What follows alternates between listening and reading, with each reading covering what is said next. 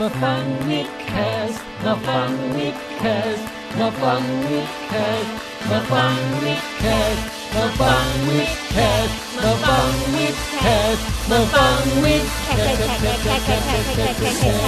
มาฟังวิดแคสมาฟังวิดแคสกับผมแทนไทยอาบันและปองแปงมาฟังวิดแคสมาฟังวิดแคสกับผมปองแปงอาบันและแทนไทยอาบันนมใหญ่ๆนมใหญ่ๆปองแปงกับนมใหญ่ๆนมใหญ่ๆ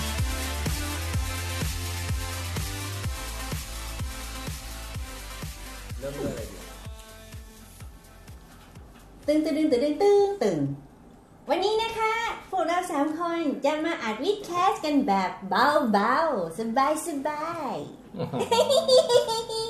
ยินดีต้อนรับทุกท่านเข้าสู่รายการวิดแคสครับผมแทนไทยประเสริฐกุลสวัสดีครับดิฉัน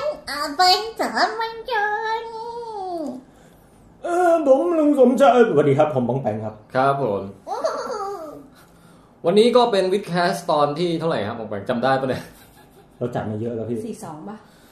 ไม่รู้ช่างมันเถอะน่าจะ42ฮะมันเป็นเพียงแค่ตัวเลขนะครับแล้วก็วันนี้เนี่ยรู้สึกว่าช่วงที่ผ่านมานะฮะเรามีความหนักแน่นทางวิชาการกันมากนะฮะตั้งแต่ไปสัมภาษณ์อาจารย์เจตถกเถียงดีเบตเรื่อง GMO เลยมาจนกระทั่งถึงคลื่นความโน้มถ่วงมาจนกระทั่งถึงวิทย์ไทยนะฮะทั้งหลายวันนี้เราก็เลยอยากจะย้อนสู่บรรยากาศความรีแลกซ์นิดนึงนะครับแต่ผมขอจิบกาแฟก่อนนะน่านอนยอดไม่อยากจะตื่นนี่เราก็เลยไม่มีมันไม่ใช่แล้วพี่วันนี้เราก็เลยมารีแลกซ์กันที่สตูดิโอหมายเลข2ของวิดแคสนะฮะก็ขอบคุณเจ้าของสตูดิโอนะ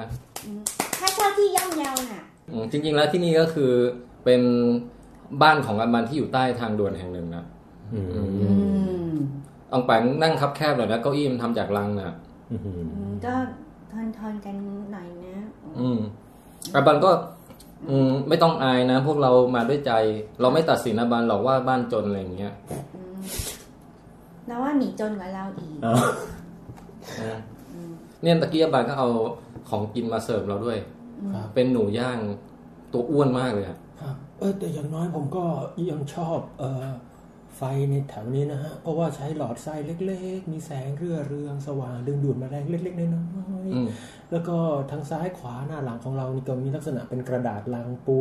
อย่างน้อยก็พอกันลมได้กันแดดเล็กน้อยนะครับได้บรรยากาศเนาะก็จะถามอยู่ว่าไฟสีชมพูที่ใช้อยู่นี่โอเคกันไหมอ่ะพอได้ครับรู้สึกว่าทำให้หน้าตาก็ดูมีชีวิตชีวาขึ้นเนาะ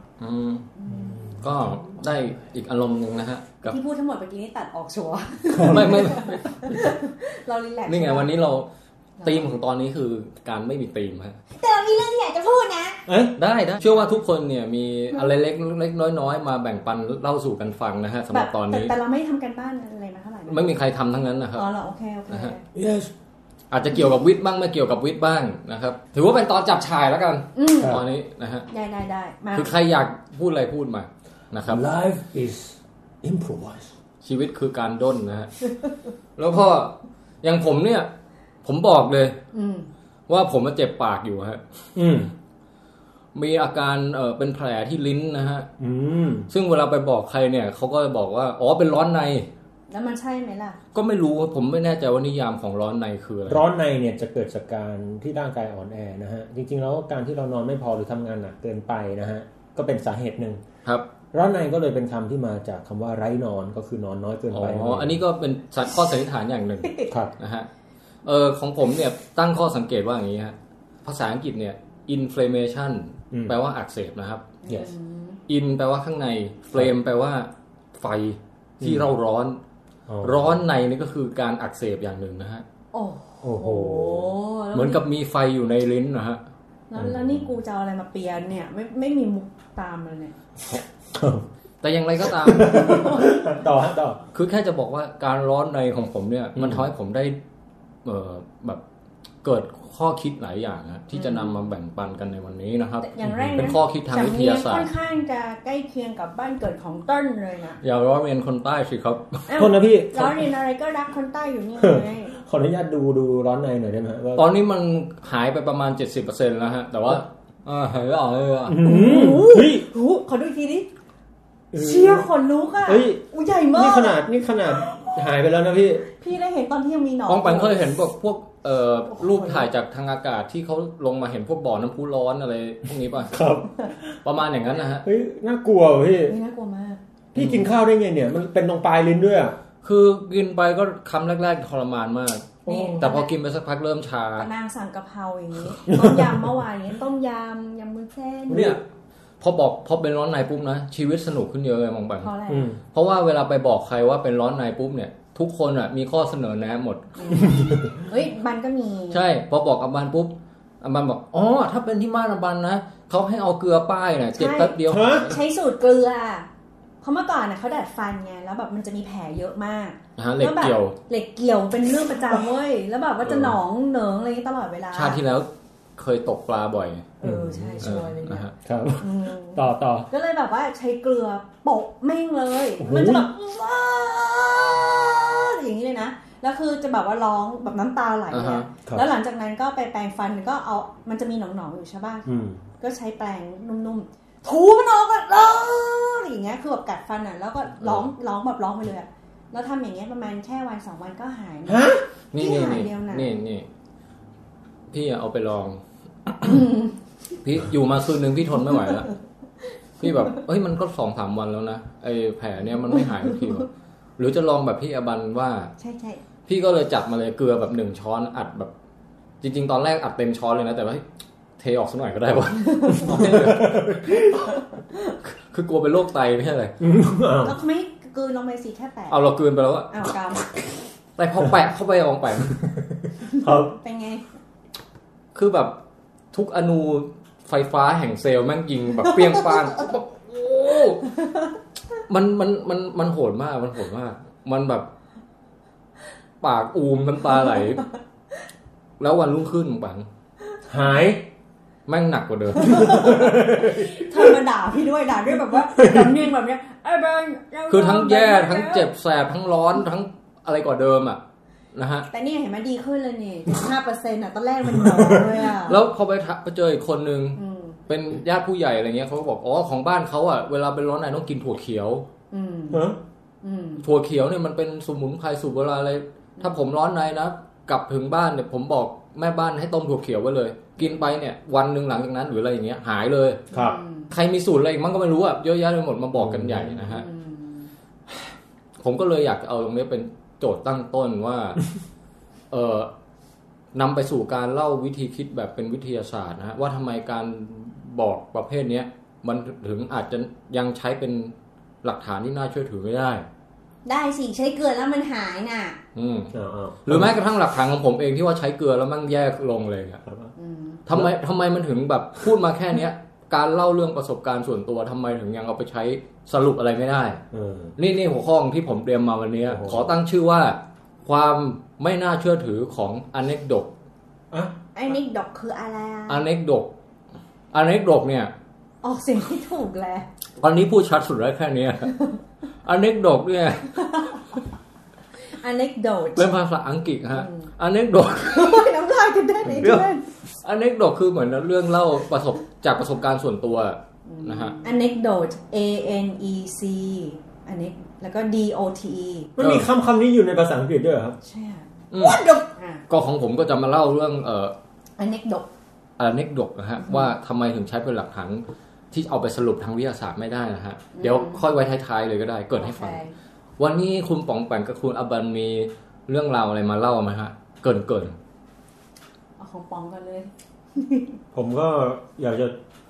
เติมการเล่าที่รีแลกซ์เนี่ยด้วยสาระบ้างนะฮะก็คือจะมีข่าวเกี่ยวกับอวกาศอีกแล้วนะฮะครับแล้วก็แน่นอนที่สุดนะก็เมื่อกี้เพิ่งนึกได้ว่ามีดราม่าใหม่เข้ามาเดี๋ยวน่าจะได้เล่าให้ฟังกันในวันนี้นะครับอาบังล่ะอาบังก็บัน ใช่อีนี้วันนี้อาบังจะมีเรื่องมาแล้วเรื่องที่อีนี้กำลังที่ชายกำลังจะสนใจอยู่นะตลงปุ๋งเดี๋ยวมันดังเดี๋ยวอะไรนะอาบังว่าอะไรนะวันนี้อาบังพูดธรรมดาก็ได้ไม่ต้องล้อเลียนเราหรอกเปล่าพอเห็นว่าวันเผยทำตามหมด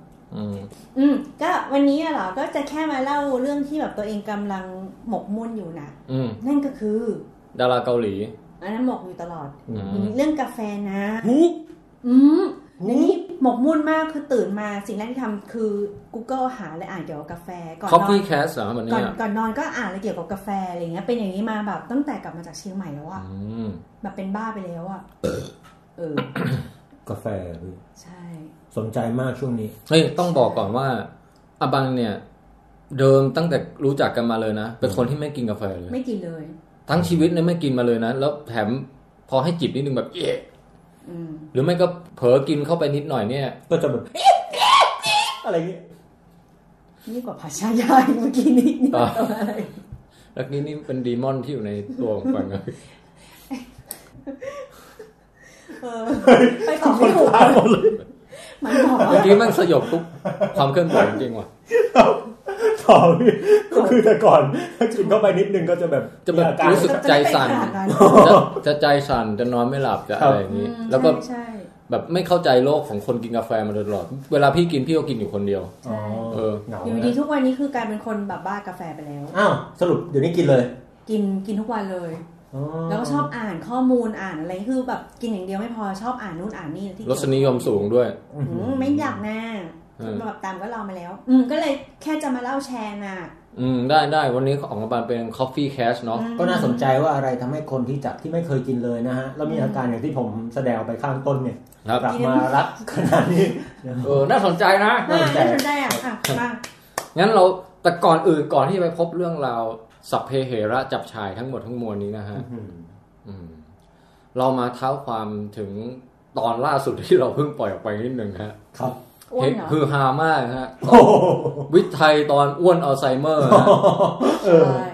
เอพิโซดที่1ของซีซั่น1ที่เพิ่งผ่านไปคือฮานี่คือฮาจริงหรือกริบคือฮาจริงคนแชร์เยอะคนไลค์เยอะคนคอมเมนต์เยอะแต่ส่วนใหญ่เนี่ยเป็นคอมเมนต์เกี่ยวกับเพลงเปิดฮะให้เฉลยนิดนึงว่าเพลงเปิดของวิทย์ไทยนี่นะฮะเป็นผลงานของคุณแป๋ง The Voice นะครับใช่ครับวันนี้อยู่กับเราที่นี่นะครับสวัสดีคุณแป๋ง The Voice ครับสวัสดีครับครับผมครับก็เพลงนั้นเนี่ยได้วางแผนแต่งเนื้อแต่งอะไรมาก่อนป่ะครับตอนที่ขับร้องมันวางแผนลำบากฮะ Music is my life โอ้นี่ไปเรียนที่เมืองนอกมาด้วยใช่ไหมคะคุณแป๋งไม่เคยนะฮะแต่ว่าผมก็ชอบภาษาอังกฤษดูหนังฮะใช้การดูหนังส่วนใหญ่I learned everything in my life with my experience and my everything from film yeah film ใครเป็นนักแสดงในดวงใจเหรอคะสมูท แอล แจ็คสันพี่ว่าใช่นะคือต้องบอกท่านผู้ฟังก่อนว่ามีอยู่พักหนึ่งแป๋งมันอินกับคุณซามูเอล แอล แจ็คสันมากเพราะฉะนั้นภาษาอังกฤษที่มันฝึกมาเนี่ยจะเป็นสำเนียงของคุณซามูเอล What I talking about Jack แล้วเราก็จะพยายามเตือนป๋องว่ามันเป็นสำเนียงที่มันไม่ได้ดีสักเท่าไหร่นะฮะตกลงคือเพลงนั้นไม่ได้แต่งมาก่อนจากบ้านไม่ได้แต่งก็มาถึงก็เล่นๆไปเลยเพราะว่าอย่างที่บอกอันนี้เฉลยเลยแล้วกันนะครับก็เรามาอัดกันที่เป็นที่พักนะฮะระโหฐานแห่งหนึ่งของพี่อบันนะครับก็อย่างที่บอกที่พักค่อนข้างสวยงามแล้วก็ท่านอบันนี่มีเป็นโนไฟฟ้าเครื่องนึงที่สวยงามนะฮะสีขาวปลอดนะครับผมเกิดแรงบันดาลใจก็เลยไปเล่นแล้วท่านแทนไทยนี่ก็จู่ๆก็เอาปากมาจ่อแล้วก็พูดคำว่าวิชัยผมก็เลยโซโล่สักหน่อยนะไปมาไปเรื่อยเลยก็ไม่ได้ตั้งใจจะอัดจะอะไรกันนะฮะตอนนั้นหล่อเลยนะที่อัดอะไรก็ไม่มีเตรียมไว้ก็เอามือถืออัดเอาแต่ที่งงคือท่านบันเอา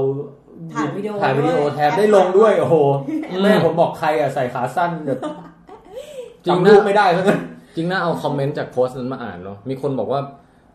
ป๋องแปงหล่อขึ้น500แต้มหรืออะไรประมาณอย่างนั้นนะเต็มล้านนะบางคนบอก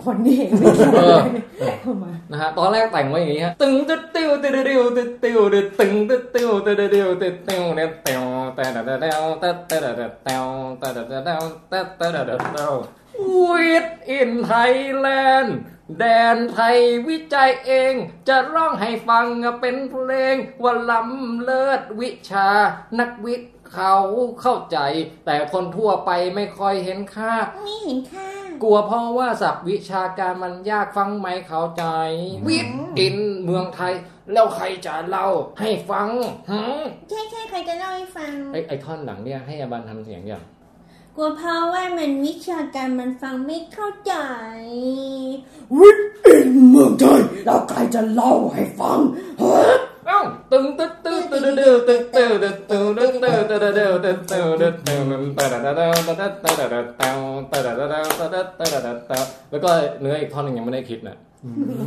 แต่มันก็จะวนมาทำนองเดิมอะวิทอินไทยแลนด์แฟนๆเขาเข้าใจผลิตผลคนไทยก็วิทเองไทยเองอะไรไปเรื่อยก่อนมาสมัยนี้เป็นสกวอะไรทำนองเนี้ย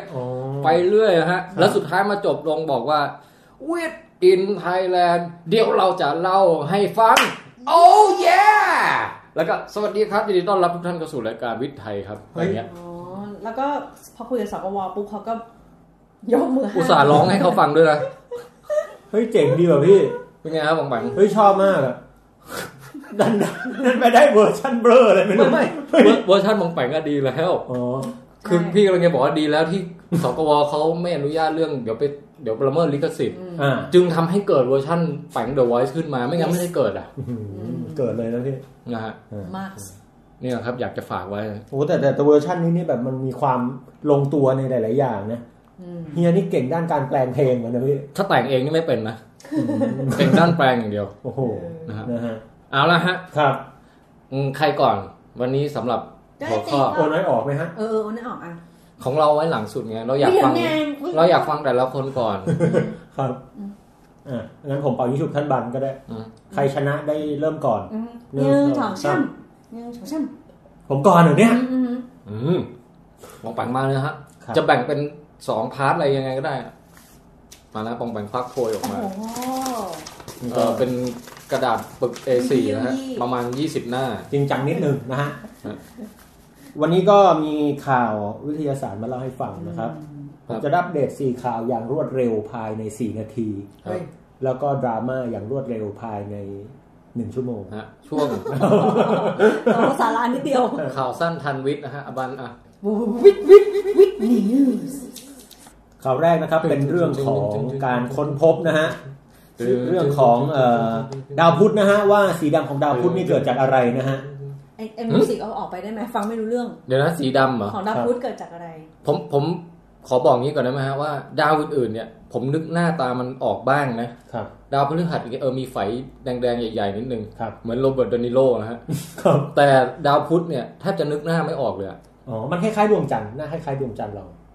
อาบันนึกออกไหมไม่ออกทุกดาวเลยคือจริงๆดาวพุธเนี่ยไม่น่าแปลกที่หลายๆท่านจะนึกภาพผิวดาวไม่ออกนะครับเพราะว่าจริงๆแล้วเนี่ยดาวพุธก็ดูไม่ค่อยจะโดดเด่นเท่าดาวดวงอื่นสาเหตุส่วนหนึ่งก็เพราะว่าดาวพุธนี่โคจรใกล้ดวงอาทิตย์มากใช่ฮะพอใกล้ดวงอาทิตย์มากเนี่ยเราก็เห็นมันยาก คือไปจะไปสังเกตอะไรนี่ก็โดนแสงอาทิตย์กบหมดงี้ป่ะใช่เหมือน aperture สูงเกินไปเงี้ยพูดง่ายก็คือเราจะเห็นดาวพุธได้ก็ต่อเมื่อรุ่งเช้าแบบเช้าตรู่แบบจริงๆเลยนะฮะเพราะถ้าไม่เช้าจริงๆเนี่ยแสงอาทิตย์มันจะกลบหมดแล้วมันก็ติดดวงอาทิตย์มากๆซะด้วยนะครับอ๋อครับนะฮะหรือไม่ก็ต้องแบบพลบค่ำแบบจังหวะดีจริงๆเนี่ยก็จะเห็นได้นะครับมันไปติดกับดวงอาทิตย์มากมันก็เห็นยาก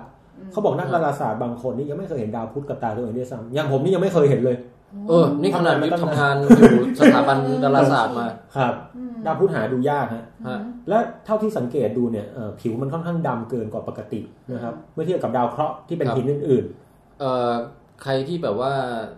ผิวกายนะฮะออกไปทางคล้ำหน่อยก็สามารถใช้ดาวพุธเป็นดาวประจำตัวได้นะฮะแต่จริงๆดาวพุธนี่ไม่ได้เพราะว่าดาวพุธเนี่ยผิวมันค่อนข้างจะแบบขรุขระมากเพราะว่าโดนอุกกาบาตถล่มแบบเละเทะเพราะยิ่งกว่าดวงจันทร์อีกนะเหรอฮะเหมือนแก้มที่หมีเนาะก็คือใครที่ผิวกายทั้งดำแล้วก็ขรุขระเป็นหลุมเป็นบ่อแต่ต้องไปดูรูปที่มันต้องระดับคังคกอ่ะนะเราว่าหลุมภายนอกไม่เท่าไหร่หรอกแต่ถ้าใจดำเนี่ยสิโอ้โหโดน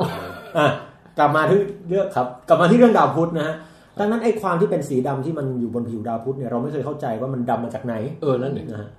แล้วล่าสุดเนี่ยเขาใช้ยานที่ไปข้อมูลจากยานสำรวจดาวพุธเนี่ยนะครับเขาพบว่าผิวมันเนี่ยเกิดบริเวณที่มีหลุมอุกกาบาตเนี่ยฮะยิ่งลึกเนี่ยแถวๆนั้นเนี่ยก็จะมีสีดำอยู่รอบๆเยอะแล้วถ้าเกิดหลุมตื้นสีดำก็จะมีน้อยให้เดาไหมฮะ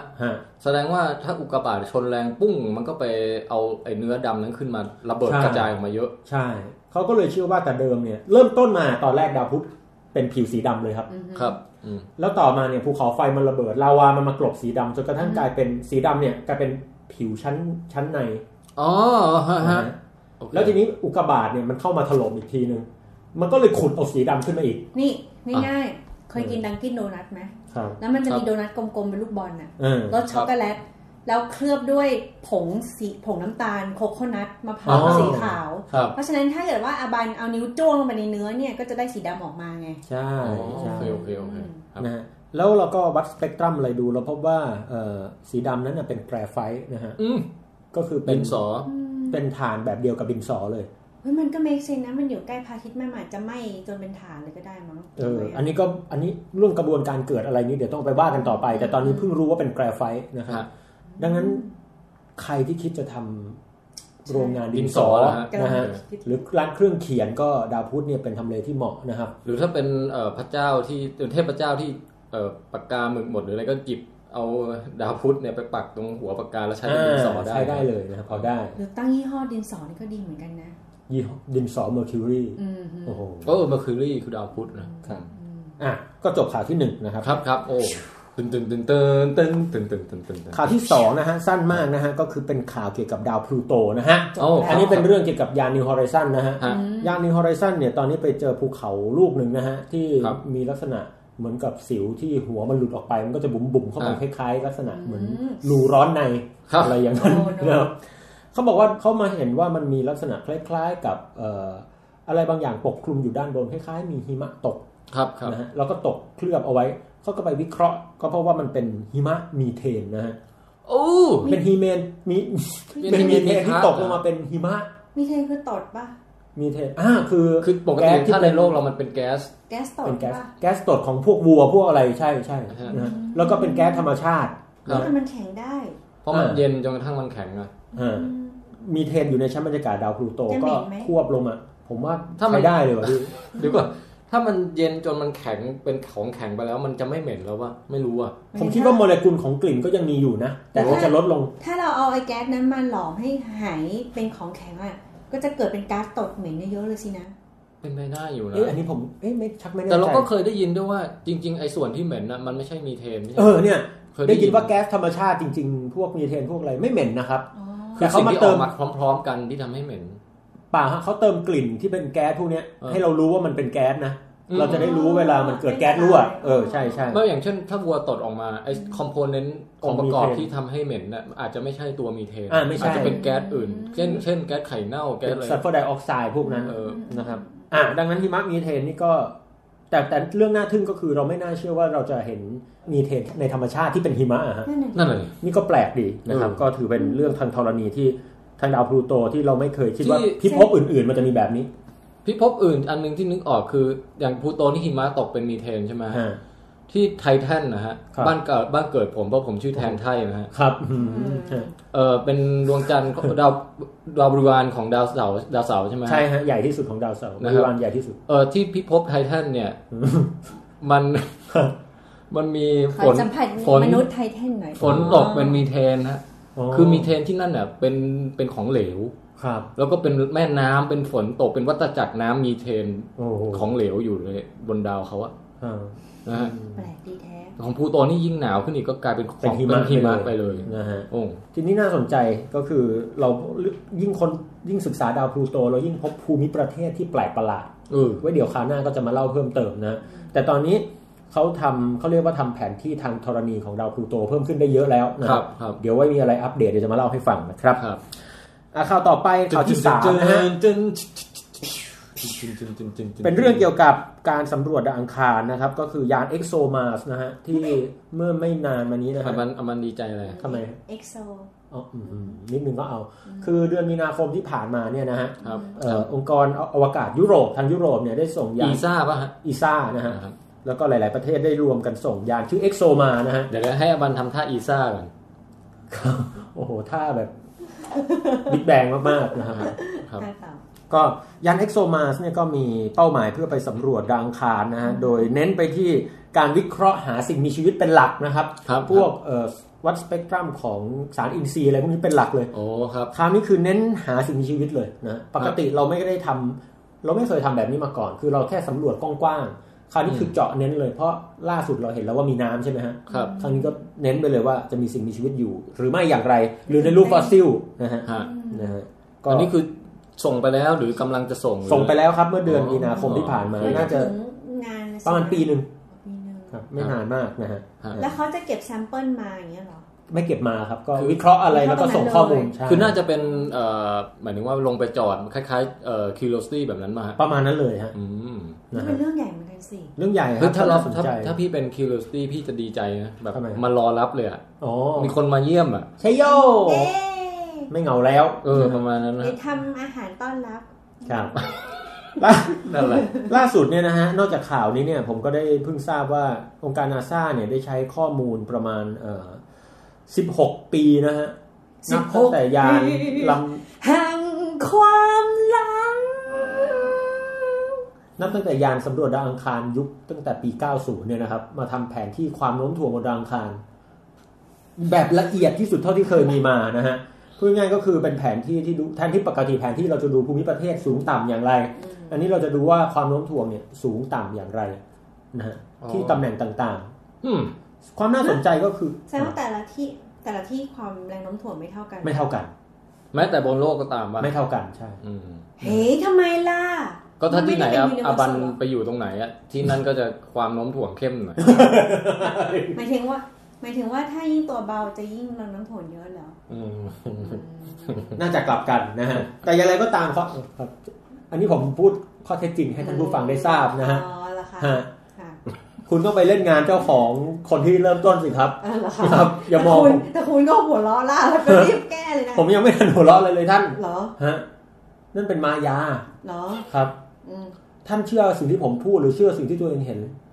กูเชื่อในสิ่งที่กูรู้สึกกลับมาที่เนื้อข่าวนิดนึงนะฮะก็คือแผนที่ความโน้มถ่วงเนี่ยทำอย่างละเอียดนะครับแล้วมันก็ทำให้เราได้รู้อะไรหลายๆอย่างนะฮะว่าอย่างน้อยๆที่สุดเราก็รู้ว่าความโน้มถ่วงบริเวณต่างๆของดาวอังคารเป็นอย่างไรแล้วก็รู้ว่าช่วงฤดูหนาวของดาวอังคารเนี่ยคาร์บอนไดออกไซด์เนี่ยได้ตกลงเป็นหิมะแล้วก็กลบเรียกว่าเกาะบริเวณขั้วเนี่ยเยอะมากนะฮะขั้วเหนือขั้วใต้ของดาวอังคารเป็นตันๆนะฮะโอ้นี่หิมะตกกันเกือบทุกดาวเลยนะฮะแต่คราวนี้เป็นหิมะคาร์บอนไดออกไซด์นะฮะไม่อยากดูเลยแล้วพอตกลงมานี่ก็เรียกได้ว่าเป็นน้ำแข็งแห้งนะครับแล้วก็ส่งผลต่อความโน้มถ่วงเยอะมากนะฮะเพราะว่าหิมะเนี่ยมีเปอร์เซ็นต์ความโน้มมันตกเป็นหลายตันนะพี่เป็นจะปริมาณเยอะนะแล้วก็การวิเคราะห์ความโน้มถ่วงยังทำให้แผนไปดาวอังคารในอนาคตเนี่ยแม่นยำมากขึ้นได้ด้วยนะครับเพราะว่า ยานที่จะส่งไปเนี่ยจะต้องไม่มีความผิดพลาดเลยเพราะถ้ามีมนุษย์ไปเนี่ยมันจะเป็นเรื่องใหญ่มากครับดังนั้นการทำแผนที่ความโน้มถ่วงว่าต้องมาอยู่ตรงนั้นเนี่ยความโน้มถ่วงเป็นเท่าไหร่เนี่ยถือว่าสำคัญมากละเอียดเนาะต้องละเอียดนะแล้วก็ความน่าสนใจนิดนึงเกรดก็คือเขาสำรวจความโน้มถ่วงได้อย่างไรคือยานที่โคจรรอบดาวอังคารเนี่ยบริเวณที่มีความโน้มถ่วงเยอะนี่ก็จะมีการขยับเข้าใกล้ดาวอังคารด้วยลักษณะหนึ่งความโน้มถ่วงน้อยนี่ก็จะมีแรงกระชากอีกแบบหนึ่งนะทำให้การเปลี่ยนวงโคจรเนี่ยเกิดขึ้นเล็กน้อยนะซึ่งการเปลี่ยนที่เล็กน้อยเนี่ยเขาสามารถวัดได้ก็เอาข้อมูลตรงนี้วัดนี่เองครับเพราะหลักการง่ายดีนะครับก็ประมาณมันเขาเก่งกันดีเนาะตอนแรกเราคิดว่าจะวัดยังไงวะยิงแบบว่าอะไรสะท้อนกลับไปเนี่ยปรากฏว่าง่ายนิดเดียวก็คือแค่โคจรรอบแล้วก็ถูกตรงไหนถูกดึงเข้าไปเยอะหน่อยก็แสดงว่าตรงนั้นแรงถ่วงเยอะหน่อยหลักการประมาณนั้นใช่ไอ้การยิงนี่ก็มีแต่ว่าตัวนั้นจะใช้ทำภูมิประเทศนะฮะนะครับในจุดนี้นะฮะแล้วก็ประมาณนั้นแล้วก็ล่าสุดนะฮะข่าวที่4นะครับชิวปุ๊บจันข่าวที่4นะครับก็เป็นข่าวเกี่ยวกับอันนี้พี่บานน่าจะชอบนะครับคือ NASA เนี่ยร่วมมือกับเกาหลีใต้นะฮะแค่นี้เหรอที่ฉันจะชอบใช่ร่วมมือกันทำโปรเจกต์ชื่อ Carnival นะฮะเป็นตัว Carnival เหรอเหมือนงานที่ริโอเดจาเนโรตึงก็ตึงตึงตึงก็ตึงตึงตึงตึงก็ตึงตึงจริงๆโปรเจกต์ Carnival เนี่ยนะครับก็เป็นโปรเจกต์ที่ทั้งสองเนี่ยร่วมมือกันจะทำสิ่งที่เกี่ยวข้องกับสิ่งที่พวกเราไปที่ท่านแทนไทยกับผมไปดูมาด้วยนะฮะก็คือปรากฏการณ์สุริยุปราคาไม่ใช่ฮะไปดูอะไรกันมาสุริยุปราคาพี่ไปกินพูดอะไรนะสุริยุปราคาครับวันที่9มีนาคมที่ผ่านมามีสุริยุปราคาในประเทศไทยใช่ฮะวันนั้นประทับใจนะฮะใช้ได้ไหมพี่ใช้ได้เลยพี่ว่าเป็นประสบการณ์ที่ดีครับเดี๋ยวถ้ามีเวลาก็พูดถึงนิดนึงก็ได้แต่มองไปเอาข่าวนี้ไปก่อนก็คือตอนนี้เนี่ยเราจะทำการหา exoplanet Oh yeah I like that yeah คือว่าคือจะขึ้นมากับพี่ตัวดามากับพี่อะไร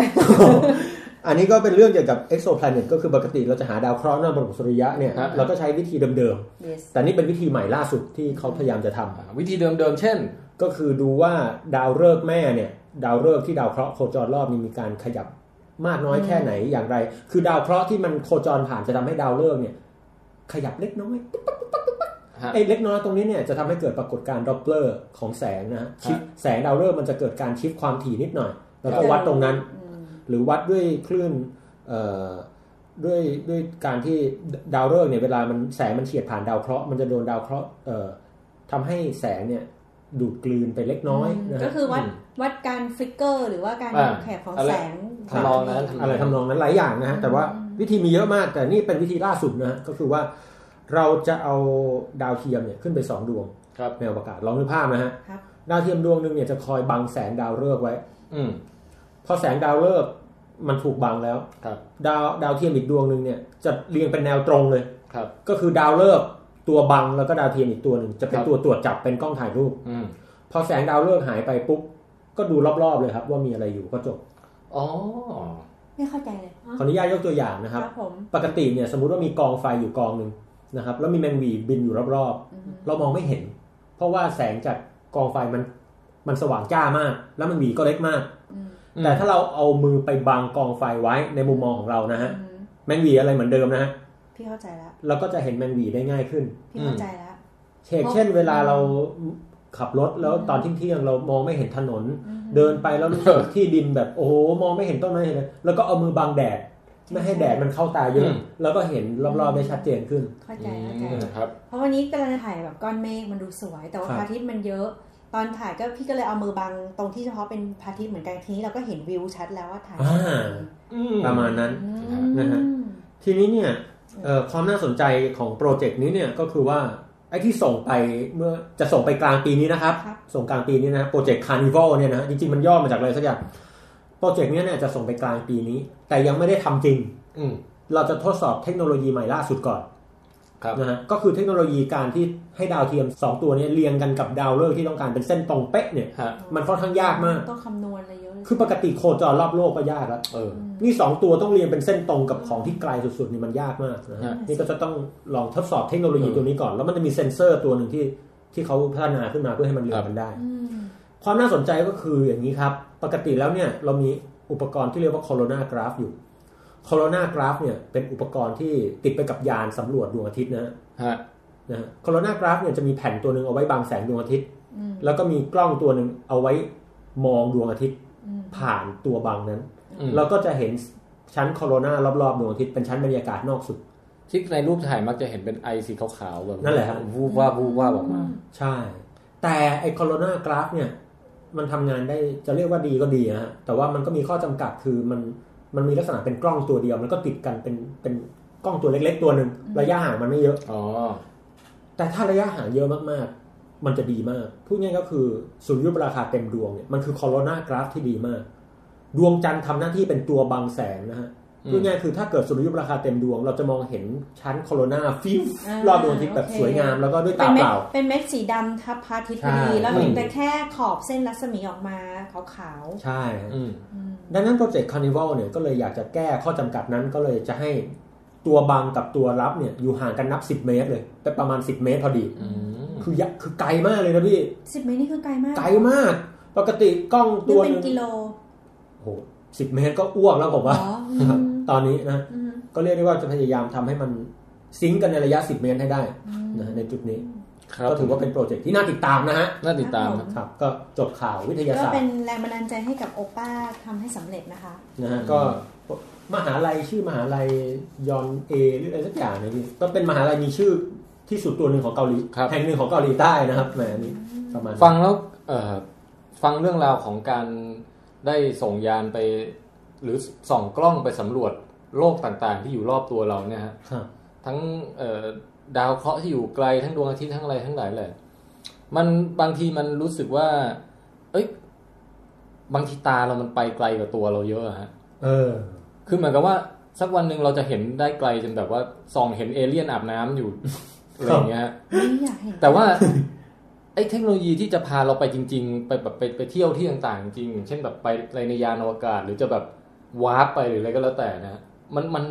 มองไปว่ามันจะเป็นไปได้ไหมหรือว่าเราจะได้แต่ส่องไปเรื่อยๆผมว่าอีกยาวนานมากแต่ก็มันก็เป็นไปได้แต่นั่นแหละแต่พี่แทนตั้งข้อสังเกตได้น่าสนใจก็คือว่าบางทีเห็นก่อนกว่าจะไปได้นี่อีกนานเลยอย่างผมเนี่ยเห็นทุกประเทศแล้วฮะผ่าน Facebook ผ่านอินเทอร์เน็ตไม่เคยไปเลยพี่มันทรมานมากแบบได้แต่เห็นแล้วไม่ได้สัมผัสอะไรอย่างเงี้ยอันนี้พูดถึงส่องเดียวแบบแต่เอื้อมมือไปนี่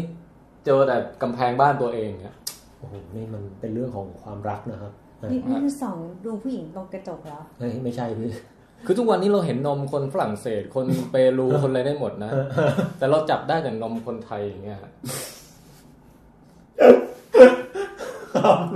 ก็เป็นการเปรียบเทียบที่น่าสนใจเฮ้ยฝ่ายจริยธรรมเชิญนะเขาเรียกว่า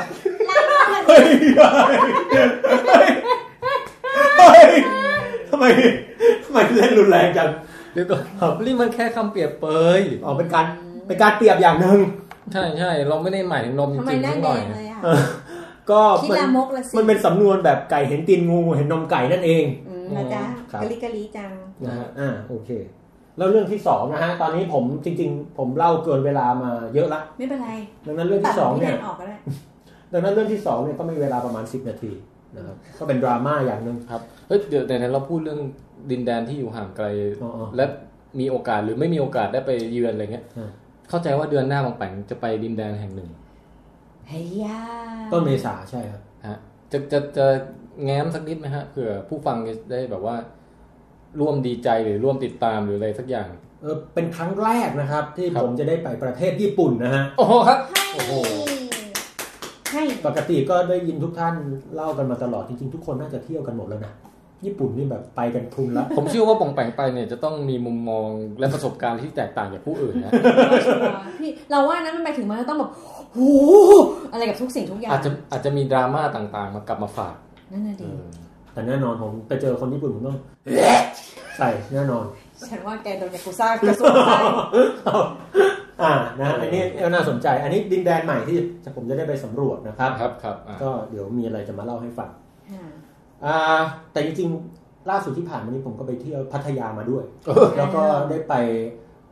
ริบลู่เหรอฮะพิพิธภัณฑ์ริบลี่ใช่นะฮะท่านนายเคยไปไหม เคยค่ะเคยเฮ้ยผมประทับใจว่ะพี่มันเป็นพิพิธภัณฑ์ที่มีความแปลกประหลาดมหัศจรรย์พันลึกกึกกือแบบหลายอย่างอ่ะตัวเดี๋ยวขอเล่านิดนึงแล้วกันพิพิธภัณฑ์ที่ผมไปเนี่ยเนื่องจากเวลามีไม่มากก็เลยมี3ส่วนแรกเป็นพิพิธภัณฑ์รวมของแปลกริบลี่นะฮะก็โอ้โหพิลึกพิลั่นมหัศจรรย์หลายอย่างมากมายนะฮะและแน่นอนก็มีผมเนี่ยไปถ่ายรูปแบบผมไปนั่งเหมือนตัวเองเป็นของในพิพิธภัณฑ์ด้วยนะฮะคนก็มาถ่ายรูปบางไปอีกทีไม่มีนะแล้วอย่างที่2เนี่ยก็คือในนั้นก็มีเครื่องเล่นต่างๆที่ประหลาดจะมีเขาวงกตแห่งแสงพี่เล่นอันนั้นพี่หนอพี่ไม่ได้ดูพิพิธภัณฑ์แต่พี่เข้าไปเล่นเขาวงกตแสงเนี่ยมั้ยพี่สวยดีนะห้องแบบว่าปิดตายแล้วเราต้องคำหาทางออกใช่โอ้เหรอแต่ละห้องสวยมากต้องใส่ถุงมือด้วยใส่ถุงมือใส่ถุงเท้าแต่สวยมากเลยนะพี่งดงามงดงามเหมือนกับแบบมันเป็นอีกดินแดนนึงที่แบบเวตาลชอบอะไรเงี้ยมนุษย์ไม่น่าจะได้ไปสัมผัสนะฮะน่าจะต้องเล่นยาหนักๆอะไรจะได้เห็นนะครับแต่ห้องที่ผมชอบที่สุดในนั้นก็คือลักษณะแบบเป็นสะพานไม้ฮะแล้วก็ด้านบนด้านซ้ายด้านขวาด้านหน้าด้านหลังเป็นดาวแบบพลิ้งอยู่เต็มไปหมดนะสวยงามมากแล้วก็อีกห้องนึงนะฮะที่ผมได้ไปเป็นบ้านผีสิงว่ะพี่เฮ้ยมันหลายบรรยากาศจังวะไอตัวนี้บ้านผีสิงนี่แบบน่ากลัวมากผมบอกเลยว่าน่ากลัวมากฮะคือผมบอกเลยว่าผมเนี่ยดีตาแล้วก็อุดหูแบบพยายามให้ตัวเองออกมาเร็วที่สุดไปกับผู้อื่นไหมฮะไปกับผู้อื่นครับแล้วผู้อื่นเป็นยังไงบ้างครับพึ่งได้ไหมผู้อื่นนี่สนุกกับการได้เห็นผมหวาดกลัว แต่มีห้องนึงที่ผมกลัวที่สุดจริงๆต้องบอกว่ามี2ห้องนึงนี่คือแบบมันน่ากลัวมาตลอดนะพี่นึกออกว่าเป็นแบบเสียงผีเสียงอะไรแล้วก็มีอะไรโอ้โหมืดๆอ่ะแบบมีโอ้โหมีอะไรวิ่งผ่านขาผ่านอะไรผมเกลียดมากเลยอะไรแบบนี้แล้วมีอยู่ห้องนึงพี่จู่ๆแบบสว่างเป็นสีฟ้าแล้วก็มีจุดสีชมพูเต็มห้องไปหมดเย้อันนี้น่ากลัวสดใสใช่โยผมแบบเดินอย่างมีความสุขเลยพี่แล้วจู่ๆแบบในขณะที่เดินอยู่จู่ๆมีผีหายโคตรน่ากลัววิ่งมาข้างหลังเลยพี่คือมันไล่แบบในกลางวันแสกๆอย่างนั้นแล้วที่น่าสนใจคือผมแอบเหลือไปเห็นว่าไอ้ผีตัวนั้นน่ะข้างหลังอ่ะมันยืนอยู่ให้เราเห็นมาตลอดเลยแต่ว่าเอาหน้าแนบไปกับตัวห้องนะฮะแล้วด้านหลังก็เป็นจุดแบบกลืนอ่ะเราก็ไม่ทันเห็นทางตัวอยู่แล้วจากนั้นก็แบบกระซวกแบบเฮ้ยแน่นอนน่ากลัวมากแล้วหน้าตาเขาแต่งอะไรไหมโอ้ยต้องไปดูเองผมบอกแต่ว่านี่คือคนใช่ไหมไม่ใช่หุ่นยนต์เลยคนเลยพี่เป็นงานที่แล้วเขาเล่นได้แบบเล่นเต็มมากอ่ะแต่เป็นงานที่เนี่ยมันน่าจะเหนื่อยนะคือต้องแปะตัวเป็นตุ๊กแกอยู่อย่างนั้นน่ะไม่รู้นานแค่ไหนกว่าจะได้จังหวะที่ต้องวิ่งออกมาก็คือต้องรอพักเที่ยงผมว่าแต่น่ากลัวจริงนะแต่ผมว่าการได้หลอกคนนี่จริงๆผมอยากลองไปเป็นป๋องปั่นจะไปสมัครใช่ไหมน่าสนใจลองโดนต่อยผมว่าผมจะเล่นแบบผมเล่นใหญ่แน่นอนอ่ะเชื่อป๋องไม่ต้องแต่งหน้าก็ได้นะฮะอีกห้องนึงที่น่ากลัวก็คือนั่นแหละตอนที่ใกล้ๆทางออกมีแสงสว่างนะพี่เสร็จแล้วชัยโยจู่ๆมันมีเสียงด้วยไฟฟ้าแล้วก็แบบเฮ้ยแบบผีตัวสูงใหญ่มากอะพี่ไม่รู้จะต่อตัวยังไงแล้วก็ไล่แบบมาชอบพอโดนอะไรไล่เลยน่ากลัวมากแล้วที่สำคัญคือพื้นตอนมันไล่มันเป็นพื้นแบบเสียงแบบเหล็กอะแกล้งแกล้งแกล้งแกล้งโอ้โหนี่ผมมั่นใจว่าผมเล่าเนี่ยนะอาจจะสปอยไปบ้างแต่ใครที่ยังไม่ไปก็ลองไปดูผมประทับใจมากครับริบลี่กลัวไม่กล้าเป็นรีวิวของท่านบันชอบไหมพี่ไม่ได้ไปบ้านผีสิงแต่เคยไปบ้านผีสิงอื่นกับพี่แทนอะไรอย่างเงี้ยก็ไม่รู้สิกลัวน่ะผมไม่เข้าใจจริงๆว่าคนที่ไปบ้านผีสิงชีวิตมันขาดอะไรขาดความตื่นเต้นเฮ้ยมันอย่างนี้มันได้โชว์ความแมนนิดนึงอะถ้าไปกับสาวอะเนอะได้ข่าวว่าตัวเองนี่ก็หลบหลังตอนตลอดนะครับโอเคก็จบเรื่องการเสนอข่าวแล้วก็จบเรื่องการเดินทางทั่วไปนะครับ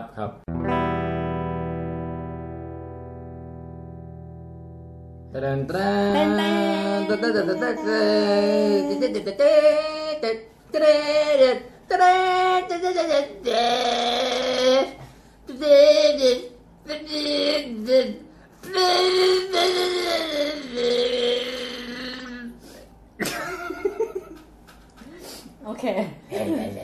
พอแล้วนี่กูสาทำไตเติ้ลให้น่ะเหรอนี่ไตเติ้ลของเขาเหรอใช่ The Force of the Coffee ก็มาที่เรื่องกาแฟน่ะcoffee cast โอเคครับผมวันนี้นะคะอาบันก็จะมาเล่าเรื่องราวของกาแฟครับตอนแรกไม่กินกาแฟเลยจนกระทั่งว่าตอนที่ไปเชียงใหม่ครั้งนึงพี่หมีสั่งกาแฟอะไรมาสักอย่างนึงแล้วเราก็แค่อยากชิมเฉยพอชิมเข้าไปปุ๊บเราก็รู้สึกว่ามันก็กลิ่นหอมๆดีนะอะไรอย่างเงี้ยก็คือทำให้เริ่มแบบเกิดความสนใจว่าเรากินกาแฟไม่ได้จริงๆหรือเปล่าปกติกินแล้วจะใจสั่นมากคือแต่ตอนนั้นแต่มัธยมแล้วคือใจสั่นนอนไม่หลับอะไรเงี้ยคือง่วงก็ยังนอนไม่ได้อะไรเงี้ยทีนี้ก็เลยเกิดความสนใจวันนั้นตอนแรกที่ลองเข้าไปเป็นแบบลาเต้ร้อนอะไรพวกนี้ป่ะใช่แล้วเรารู้สึกว่ามันก็อร่อยดีคือที่ผ่านมาที่เราเคยกินก็ส่วนมากจะเป็นชงสำแบบเป็นผงชงเอาอะไรเงี้ยกินของพ่อแม่บ้างกินอะไรบ้างแล้วรู้สึกว่ามันทั้งขมทั้งเปรี้ยวแล้วก็แบบมันไหม้อะไรเงี้ยเราไม่เคยชอบเลยพี่ตัดผงกินเลยเปล่าผสมน้ำร้อนเอาเซ่ทำไมเลยเยอะอย่างขอโทษดิเราเองยังรู้สึกว่าเยอะไปไม่เป็นไรต่อก็เลยเกิดความสนใจขึ้นมาเฉยทีนี้พอกลับมากรุงเทพเสร็จปุ๊บแล้ววันนั้นนัดเพื่อนแถว Starbucks ครับก็นั่งในร้านเฉยไม่ได้มันก็ต้องสั่งอะไรบางอย่างตามมารยาทก็เลยแบบสั่งเสียได้ไหมอย่างต่อก็เลยต้องสั่งเครื่องดื่มนิดนึงสั่งเครื่องดื่มอะไรตอนนั้นครับอันนี้อยากจะสั่งเสียอะไรตอนนี้เลยว่าเราก็มีหน้าที่เป็นลูกคู่ไปเรื่อยนะแล้วก็เลยสั่งแบบเดินไปที่เคาน์เตอร์แล้วก็คือมันจะประหม่าเพราะเราไม่เคยเข้า Starbucks อ่ะเราไม่เคยสั่งเราไม่รู้เรื่องว่าแบบมันต้องสั่งอะไรบ้างวะคือบนกระดานมันจะมีเขียนกาแฟแบบต่างๆอยู่เยอะไปหมดใช่งงแล้วเราก็รู้สึกอายเพราะรู้สึกว่าทุกคนแบบธรรมชาติมากแต่เราก็พยายามแบบไปที่เคาน์เตอร์พอถึงคิวเราปุ๊บเราก็แบบเอากาแฟที่นึงค่ะ เขาก็จะบอกว่ากาแฟแบบไหนดีคะอะไรเงี้ยเราก็แบบรีบมองไปที่กระดานแล้วก็คืออ่านไม่ทันมันเยอะมากแล้วก็บอกว่าเห็นตัวแรกๆเลยมันรู้สึกมันจะเป็นลาเต้เลยมั้งถ้าจำไม่ผิดหรืออะไรประมาณนี้เราก็บอกว่าเอาอันนั้นนะคะลาเต้ก็คือมั่วไปแล้วเขาบอกว่าเอาไซส์ไหนคะแล้วก็แบบทอกราเดแล้วก็อะไรเงี้ยคือเราอ่านไม่รู้เรื่องแล้วก็แบบเอาไซส์เล็กอะค่ะไซส์เล็กคือทอนะคะทอมันใหญ่ใช่ไหมคะเอาไซส์เล็กอะค่ะบอกว่าทอคือเล็กแล้วอะไรอย่างเงี้ยมันจะตุกตะกากมากเลยเว้ยแล้วเราก็แบบเอาอันเนี้ยค่ะแล้วสุดท้ายเราก็ยืนเก้อๆกันแล้วเราก็รับกาแฟมาแล้วเราก็กินยังไงวะอะไรเงี้ยก็ไม่รู้ก็ลองก็มองซ้ายมองขวาเขาก็กินกันปกติก็เลยยกขึ้นมาซดดูนะพอกินเข้าไปปุ๊บก็แบบอันนั้นมันสูตรแล้วไม่ใช่พอซดไปปุ๊บก็แบบความรู้สึกแรกเลยนะดอนชิบเป่งเลยอ่ะลวกบอกว่าลวกลิ้นที่สุดอย่างเงี้ยใช่แต่ว่าสักพักนึงพอปล่อยสักพักนึงแบบสิ่งที่มันค้างอยู่ตรงโพรงจมูกอ่ะมันเป็นความรู้สึกที่หอมกรุ่นมากเลยอ่ะกาแฟมันเข้าไปถึงโพรงจมูกได้ไงบอกไม่ถูกเวลากินเสร็จแล้วมันจะแบบว่ามีอะไรสักอย่างนึงอยู่ตรงข้างหลังลิ้นขึ้นไปตรงเพดานอยู่ข้างบนน่ะแล้วเรารู้สึกว่ามันหอมมากเป็นไอความหอมแบบมันหอมแบบคาราเมลนิดๆแต่ว่ามีกลิ่นความเป็นแบบว่าเปลือกแบบนัดนิดนึงอะไรอย่างเงี้ยเราก็เลยแบบเฮ้ยมันอร่อยว่ะเราก็เลยจัดการซดไปเรื่อยจนหมดแก้วเว้ย yes ผลก็คือคืนนั้นเรานอนไม่หลับใช้เวลาไปทั้งหมด10ชั่วโมงกว่ากาแฟจะหมดฤทธิ์อ่ะคือเรา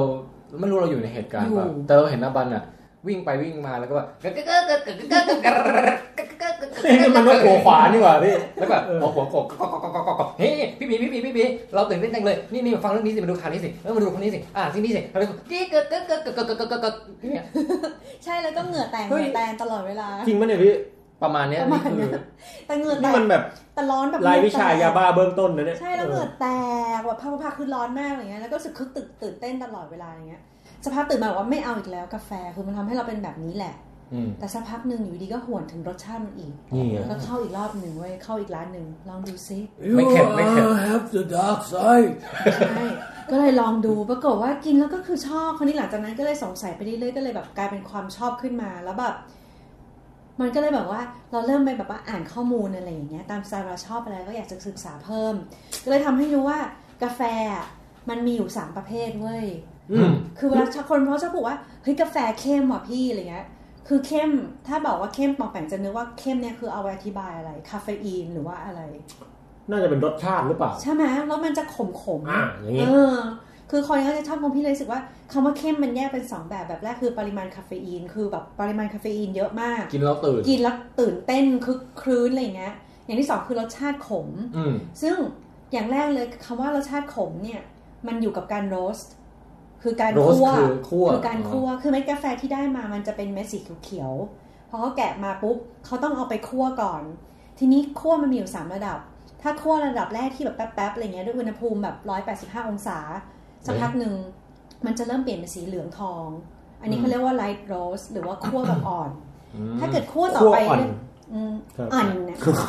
พอคั่วต่อไปสักประมาณ200 210หรืออะไรเงี้ยก็จะเริ่มเป็นมีเดียมทีนี้เนี่ยพอคั่วไปสักพักนึงน้ำมันจากเม็ดกาแฟมันจะออกมา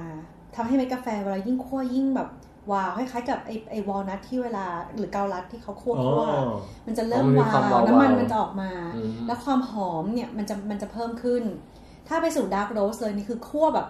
ด้วยเปลวไฟที่แบบไม่เปลวไฟคือคั่วได้แบบอุณหภูมิที่สูงขึ้นเรื่อยๆเป็นดาร์กไซด์เลยทีนี้มันก็จะเป็นดาร์กโรสซึ่งมันจะมีความเข้ม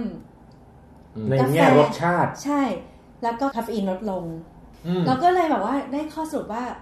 กาแฟที่เรากินโดยทั่วไปอ่ะส่วนมากจะเป็นดาร์กโรสคือจะเป็นเม็ดที่แบบดำน้ำตาลแล้วมีน้ำมันออกมาเยอะๆแล้วเวลากินเข้าไปเนี่ยมันจะมีความแบบขมคือเรามีความหอมๆเรานึกว่ากินแบบนั้นอ่ะคือโอ้โหรสชาติเข้มข้นต้องตื่นแน่เลยไม่ใช่ตกลงคือยิ่งคั่วดาร์กคือยิ่งคั่วนานเท่าไหร่จะสูญเสียคาเฟอีนไปมากเท่านั้นเฮ้ยจริงเหรอพี่ใช่อ้าวแล้วกินของคั่วอย่างนี้ไม่เป็นมะเร็งเหรอพี่นี่ก็เป็นอีกคำถามนึงนี่เป็นคำถามนึงพี่เองก็สงสัยเหมือนกันเว้ยเพราะว่าพี่ก็แบบคือตอนแรกก็กินดาร์กโรสไปเรื่อยๆเพราะว่าเคยไปลองมีเดียมด้วยความสนใจเฉยมีเดียมมันจะออกติดเปรี้ยวนิดนึงอ่ะคือยิ่งคั่วไปความเปรี้ยวจะหายทีนี้มันมีความเปรี้ยวอยู่พี่ก็เลยรู้สึกว่าต้องกินดาร์กโรสแต่ก็คิดคำถามป๋องเลยอ่ะคือคั่วเนี่ยมันเหมือนจะเป็นฐานแล้วอะแล้วยิ่งถ้าไปดูอ่านเว็บฝรั่งอะไรที่เป็นพวกบาริสต้าเขาจะมีทัศนคติต่อดาร์กโรสในลักษณะที่ลบนิดนึงเขาบอกว่าการไปคั่วจนมันแบบแทบไม่เหลืออะไรมันเหลือแต่รสชาติความเป็นฐานแล้วอะคือธรรมชาติของเม็ดกาแฟแต่ละที่จะมีความไม่เหมือนกันบางที่จะมีกลิ่นดอกไม้บางที่จะเหมือนผลไม้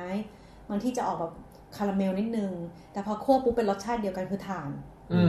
เราก็เลยว่าพอพูดคำว่าถ่านขึ้นมาปุ๊บในหัวพี่คิมกันเลยเหมือนปิ้งย่างพอดำๆเราต้องตัดออกไม่กินเพราะมันเป็นมะเร็งใช่ป่ะแล้วนี่มันเป็นแบบถ่านเอาไปผสมน้ำเนี่ยเราเป็นไรปะวะก็เลยไปศึกษามานิดๆหน่อยๆนะเขาก็บอกว่ายิ่งคั่วยิ่งนานขึ้นคือยิ่งดาร์กเท่าไหร่ก็จะมีสารก่อมะเร็งเพิ่มขึ้นเท่านั้นแต่สารก่อมะเร็งเนี้ยเราไม่น่าจะออกเสียงว่าอะไรอะคริลาไมด์ป่ะอะคริลาไมด์ใช่อะคริลาไมด์ใช่ป่ะทีนี้เนี่ยเขาบอกว่ามันยิ่งมีขึ้นจริงๆนะผลิตแบบว่าในการคั่วระหว่างนั้นน่ะมันเกิดความคาราเมลขึ้นมาก็คือความเป็นสีน้ำตาลไอ้ตรงนี้แหละมันก็คือเป็นสารก่อมะเร็งแต่ณที่นี้คือแต่เราพยายามดูความชัวร์ว่ามีจริงหรือเปล่าบางสตัดดี้บอกว่ามีแต่ปริมาณต้องกินเยอะมากแบบเกิน10แก้วขึ้นไปต่อวันถึงจะเริ่มมีความเสี่ยงติดต่อกันเป็นเวลาแบบกี่ปีก็ว่าไปแก้วใหญ่ไซส์ไหนอ่ะแก้วไซส์แบบเหมือนจอกที่จอมยุทธเขากินกันมากแบบไม่ใช่อันนั้น10แก้วนี่กินปกติประมาณ6ถึง8ออนซ์เนี่ยต่อแก้วออนนึงคือแค่ไหนอ่ะออนนึงคือ30มิลใช่ป่ะก็ประมาณ200มิลต่อแก้วเทียบกับอะไรสักอย่างให้นึกภาพออกเลยกระป๋องโค้กในเซเว่นอยู่ที่ประมาณ350มิลประมาณนั้น350มิลโอเคก็นั่นคือกระป๋องโค้กใช่เพราะแต่ว่านี่คือ200ก็พูดง่ายคือถ้าวันนึงกินเกิน 2,000 มิลนะถึงจะเริ่มแต่นี่ก็ต้องกินกระป๋องโค้กประมาณ8กระป๋องหรืออะไรเงี้ย 7-8 กระป๋องนะงั้นมันคงไม่ถึงหรอกใช่ๆก็คือไม่ค่อยมีใครกินเยอะขนาดนั้นหรอกเสริมข้อมูลเรื่องกาแฟนิดนะครับผมไปอ่านมาจากเว็บ cancer.org นะฮะให้สรุปประโยคเดียวเลยก็คือว่าโดยรวมแล้วเนี่ยงานวิจัยบอกความเสี่ยงเรื่องสารอะคริลาไมด์ที่จะทำให้เกิดมะเร็งในคนเนี่ยถือว่าความเสี่ยงค่อนข้างต่ำนะครับไม่ต้องกังวลมากขนาดนั้นแต่ถ้าจะปลอดภัยไว้ก่อนยังไงอยากจะลดปริมาณก็โอเคฮะทีนี้มันเลยทำให้เรากลับมาว่าถ้างั้นกูก็กินมีเดียมโรสสิป่ะวะเพราะว่ามีเดียมโรสปริมาณลดลงกว่าเยอะมากแล้วก็ปริมาณคาเฟอีนมากกว่าด้วยแสดงว่ากินแค่แบบแก้ว2แก้วก็ตื่นอยู่ทั้งวันไม่ต้องกินแบบดาร์กโรสหลายแก้วอย่างเงี้ยแต่ผมไปร้านกาแฟนี่ผมจะเลือกยังไงเดี๋ยวผมถามเขาดีกว่าเนาะคนขายจะได้มีโอกาสคุยกับเขาด้วยนี่คือประเด็นกดเป็นชายหนุ่มฮิปสเตอร์เป็นคนชมกาแฟแต่ว่าถ้าพูดที่นี้คือแบบเราว่าเหมือนกับเท่าที่อ่านดูตอนนี้ก็คือยังสรุปไม่ได้มันยังเหมือนกับยังไม่มีหรือเราอาจจะอ่านยังไม่พอก็ได้แต่ว่ามันก็เลยทำให้เรารู้สึกว่า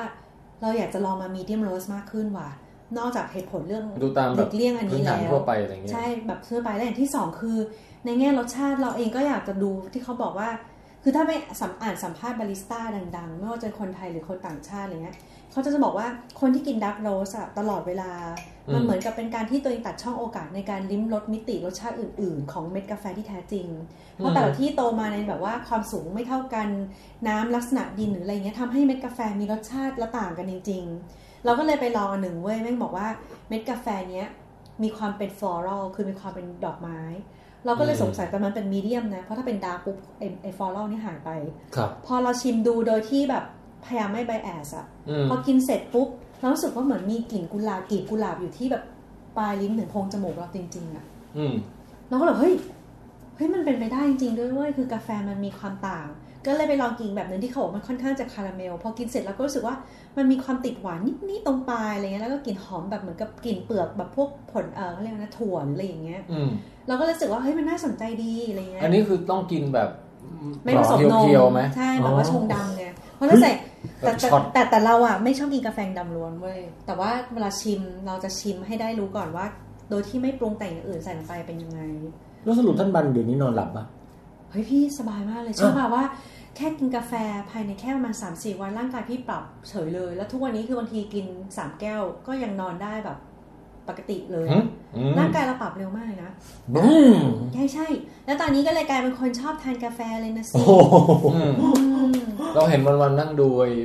YouTube แบบวิดีโอทำลาเต้อาร์ตอ่ะใช่ทำยากใช่ไหมเลยเพราะเราไม่มีเครื่องแบบแพงๆเรารู้แล้วถ้าอบันเปิดร้านกาแฟเนี่ย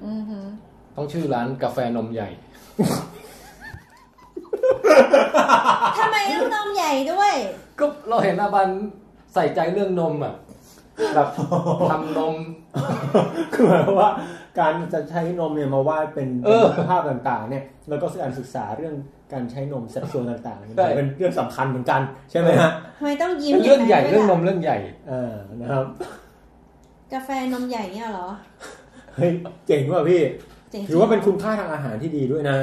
พูดง่ายๆคือปกติเนี่ยนมเนี่ยดูเหมือนจะเป็นสิ่งที่แบบไม่ได้รับความสำคัญจริงๆนมมีโปรตีนได้ถึงเมื่อไหร่มีโปรตีนก่อนที่จะเริ่มฟาดแล้วเนี่ยก็เดี๋ยวเราถามไอ้ลาเต้อาร์ตเนี่ยเราเห็นอบันพยายามนั่งทำอ่ะยากอ่ะมันยากเหรอพี่เห็นเขาทำอุ้ยใช่ชิเป่งเลยคือมันไม่ใช่แค่เอากาแฟมาตั้งแล้วก็เทนมลงไปใช่ไหมไม่ใช่มันคือยังไงเนี่ยมันเหมือนกับว่าตอนแรกใช่ไหมต้องเอานมอ่ะให้คือถ้าเกิดเป็นแบบสตีมเมอร์ที่เขามีเครื่องแบบเป็นเหมือนเครื่องทำเอสเปรสโซ่แล้วมันจะมีก้านเหล็กมาปล่อยไอ้น้ำอ่ะเขาก็เอาเหยือกนมที่แช่เย็นมาปุ๊บอัดเข้าไปในเครื่องก้านสตีมเมอร์แล้วมันจะปล่อยไอ้น้ำออกมาอะไรเงี้ยมันก็อุณหภูมิจะอยู่ที่70องศาเซลเซียสซึ่งในกระบวนการนี้มันไปสร้างกระบวนการทางเคมีเกี่ยวกับโปรตีนในนมแล้วก็น้ำตาลในนมทำให้นมมีความหวานแล้วก็มันจะมีความ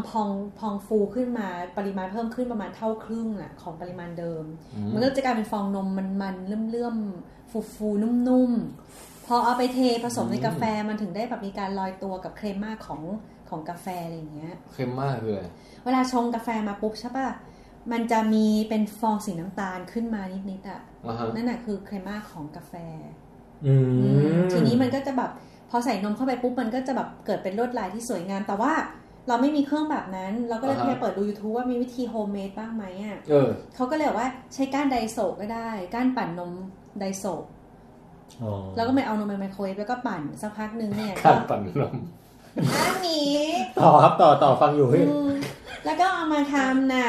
แต่ว่าประเด็นคือมันยากเหมือนกันนะมันต้องใส่ข้อมือมันทำอะไรก็ไม่รู้แล้วบางทีฟองนมก็ไม่ได้ที่พอลองโลแฟตปุ๊บนมเหลวไปเลยอะไรอย่างเงี้ยต่างกันด้วยเดี๋ยวมันต่างกันด้วยเหรอฮะต่างอ่ะคือนมต้องมีไขมันนิดนึงถ้าเกิดว่านมไม่มันนะนมแห้งไปมันจะแบบอะไรนมแห้งไปถ้าเกิดนมแบบว่าไม่มีปริมาณไขมันน่ะมันจะตีขึ้นฟูจริงแต่มันเหมือนจะฟองแบบแฟบอ่ะฟองแฟบอ่ะมันจะแบบเป็นฟองใหญ่ๆอ่ะนมนี่สำคัญนะพี่ใหญ่ใช่ปกติเขาเอาเครื่องเป่าไอ้น้ำอุณหภูมิ70องศาเป่านมแล้วสมมุติถ้าเกิดเราไม่มีที่บ้านเราไม่มีเครื่องอ่ะเครื่องเป็นแสนใช่ไหมเป็นหมื่นถึงแสนเฮ้ยเครื่องทำกาแฟตามร้านอ่ะเราก็เลยเอาเข้าไมโครเวฟเว้ยแล้วก็ไมโครเวฟแป๊บนึงพอมันร้อนปุ๊บอ่ะแต่เราทำแบบโฮมเมดมากเราไม่มีเครื่องจิ้มอุณหภูมิแล้วก็แค่กะเอาแล้วก็เอาก้านปั่นนมมาปั่นนมเอาแล้วถ้าเกิดเราไปเอาคนที่เป็นไข้มาให้เขาเอาหลอดจุก เป่าปากให้ลงไปในกับในนมได้ไหม เพื่ออะไรร้อนคือร่างกายอุณหภูมิ70 องศาเซลเซียสร้อนขนาดนั้นก็โดนเผาทั้งเป็นยังไม่ขนาดนั้นเลยมั้งนั่นแหละก็เลยลองแต่ถ้าเกิดว่าใช้นมคือทดลองหลายแบบมากถ้าใช้นมที่เป็นแบบfull fat คือนมปกติทั่วไปที่ไม่ได้บอกว่า low fat อ่ะจะปั่นได้ฟองสวยงามแต่ถ้ายอมอ้วนขึ้นใช้ half cream คือแบบไปซื้อซูเปอร์มันจะเขียนว่า half cream นะ half and half เป็นแบบนมที่มันจะมันข้นขึ้นนิดนึงประมาณอยู่ที่ 18-20% ปริมาณไขมันอ่ะของที่แนะนำต่อวันอ่ะซึ่งก็เยอะนะเว้ยแต่ anyway มันทำให้ฟองสวยงามมากแต่ตอนนี้เนื่องจากพี่ต้องลดพุงพี่ก็เลยใช้นมแบบปริมาณไขมันประมาณที่ 12% ก็เลยทำยากก็เลยทำออกมาโอเคเลยใช้ได้กำลังดีแล้วก็แคลอรี่กำลังดีนั่นแหละตอนนึงต่อ1แก้วที่ปริมาณประมาณ8ออนซ์อย่างเงี้ยพี่ใช้นมแค่60มิลก็ประมาณ2ออนซ์เองก็ได้ทั้งหมดแคลอรี่อยู่ที่40เองก็ใช้ได้อยู่โอ้นี่คำนวณขนาดนี้เลยคำนวณนี่วะกูอ้วนนี่แต่ว่านั่นแหละก็สนุกมากเลยนะตอนนี้ก็ทำลาเต้อาร์ตแต่ก็ใช้วิธีโกงคือใส่ข้อมือยังไม่ได้ก็เลยใช้ไม้จิ้มฟันเขี่ยเป็นลวดลายนะก็ตอนนี้ก็เลยอินเรื่องกาแฟนะแต่ว่ากาแฟก็มีประโยชน์เยอะนะเมื่อกี้พูดถึงเรื่องไอ้ละลายเดียวเนี่ยมันไม่ถูกมันประโยชน์ของมันก็คือทำให้เราอารมณ์ดีตื่นคึกครื้นใช่แต่ว่าจริงๆมันช่วยป้องกันมะเร็งได้ด้วยใช่ป่ะเห็นป่ะมันไม่ได้เป็นแบบว่า black and white หรือว่าเหรียญด้านเดียวเว้ยมันป้องกันมะเร็งได้เป็น10ชนิดเลยอะแต่ประเด็นคือมันจะมีเงื่อนไขของมันว่าต้องกินเกินวันละ4แก้วถึงจะป้องกันมะเร็งชนิดนึงได้ถ้ากินต้องเท่านี้อะไรเงี้ยซึ่งแบบมันก็เลยค่อนข้างแบบซับซ้อนแต่ว่าเขาบอกว่าเอาให้เซฟนะวันนึงกินประมาณ4-5 แก้วอย่าเกินเท่านี้กำลังดีนี่คือพูดถึงไม่ใส่น้ำตาลไม่ใส่นมนะเยอะมากเลยใช่พี่กินแค่วันละ2แก้วพี่พอใจแล้วพอแอนตี้ออกซิแดนต์ก็สูงแล้วก็แบบสารที่แบบป้องกันมะเร็งต่างๆลำไส้มะเร็งเต้านมมะเร็งสมองมะเร็งต่อมลูกหมากมะเร็งเกี่ยวกับช่องปากตับไตอันนี้ต้องถามว่าผิวหนังอะไรเงี้ยไปดูข้อมูลมาจากไหนด้วยบางทีอาจมีไบแอสอะไรมั้งหรือเปล่าใช่ส่วนมากเราจะชอบอ่านในเว็บ MD กับอีกอันนึงคือที่เป็นศูนย์รวมเปเปอร์ทางการแพทย์ของอเมริกาแต่เราจำชื่อไม่ได้แต่เดี๋ยวเปิดลิงก์ให้ดูทีหลังก็ได้จะใครอ่านเพิ่มหรือถ้าใครรู้ก็มาบอกอาบันหน่อยช่วงนี้อาบันกำลังอินเรื่องกาแฟมากนะฮะจริงๆมาคุยกับท่านบันหน่อยนะฮะในเรื่องนี้เพราะว่าสนุกรู้สึกท่านบันจะลึกกว่าผมไปแล้วว่ะพี่ตอนนี้กลายไปไม่กินอย่างเดียวใช่ไหมเสพอย่างเดียวพี่นี่เป็น the master of the coffee maker แล้วปองแปงที่รู้มามีอะไรมาบ้างเอามาแชร์มั้งดิพูดไม่ได้แล้วพี่ตอนนี้ผมพูดไปนี่คือแบบแทบไม่รู้เลยเนี่ย เพราะว่าไม่แต่ผมก็ต้องรู้บ้างเพราะว่าบ้านผมที่อุบลนี่ขายกาแฟใช่นะแต่ว่าไม่ได้ลึกขนาดนี้เฮ้ยแล้วใช้เม็ดกาแฟอาราบิก้าหรือโรบัสต้าเนี่ยไม่รู้แต่ว่าน้องชายผมจะเอามาเบลนด์เองในสูตรของมันคือเอามาผสมคือแต่ละร้านนี่บางทีตัวเม็ดกาแฟไม่ได้ต่างกันแต่ว่าสูตรในการผสมต่างๆเนี่ยจะไม่เหมือนกันนี่ก็แล้วแต่โฆษณาร้านหน่อยไหมฮะให้น้องหน่อยก็ร้านกาแฟที่อุบลนะฮะ Coffee Craft นะครับอยู่ที่ถนนพิชิตรังสรรค์ใกล้วัดป่าใหญ่นะฮะครับอีกหน่อยก็ติดตามวิทคาเฟ่นะฮะสรุปท่านจะตั้งชื่อร้านอะไรนะวิทคาเฟ่แหละไม่ต้องมานมใหญ่อะไรหรอกแต่ว่านั่นแหละก็อย่างที่ป๋องบอกเขาก็มีการผสมเมล็ดกาแฟนู่นนี่ด้วยแล้วเราจับได้แล้วว่าทำไมในอดีตเราถึงเกลียดกาแฟที่ผ่านมาดิฉันทานโรบัสต้ามาตลอดนี่หว่าซึ่งเม็ดกาแฟหลักๆมันจะมีอยู่ 2,000 คือโรบัสต้ากับอาราบิก้าถ้าย่อแพงๆเนี่ยอสูไว้ก่อนเลยว่าส่วนมากจะเป็นอาราบิก้า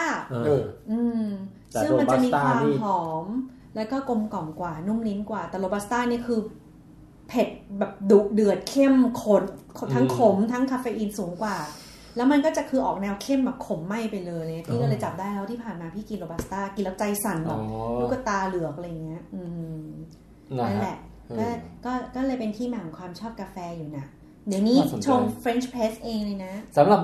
ใช่มีการนี่ยังพูดเรื่องศาสตร์แห่งตัวเม็ดกาแฟศาสตร์แห่งการทำนมต่างๆยังมีศาสตร์แห่งการวิธีชงอีกนะใช่ซึ่งก็ไว้ค่อยว่ากันใน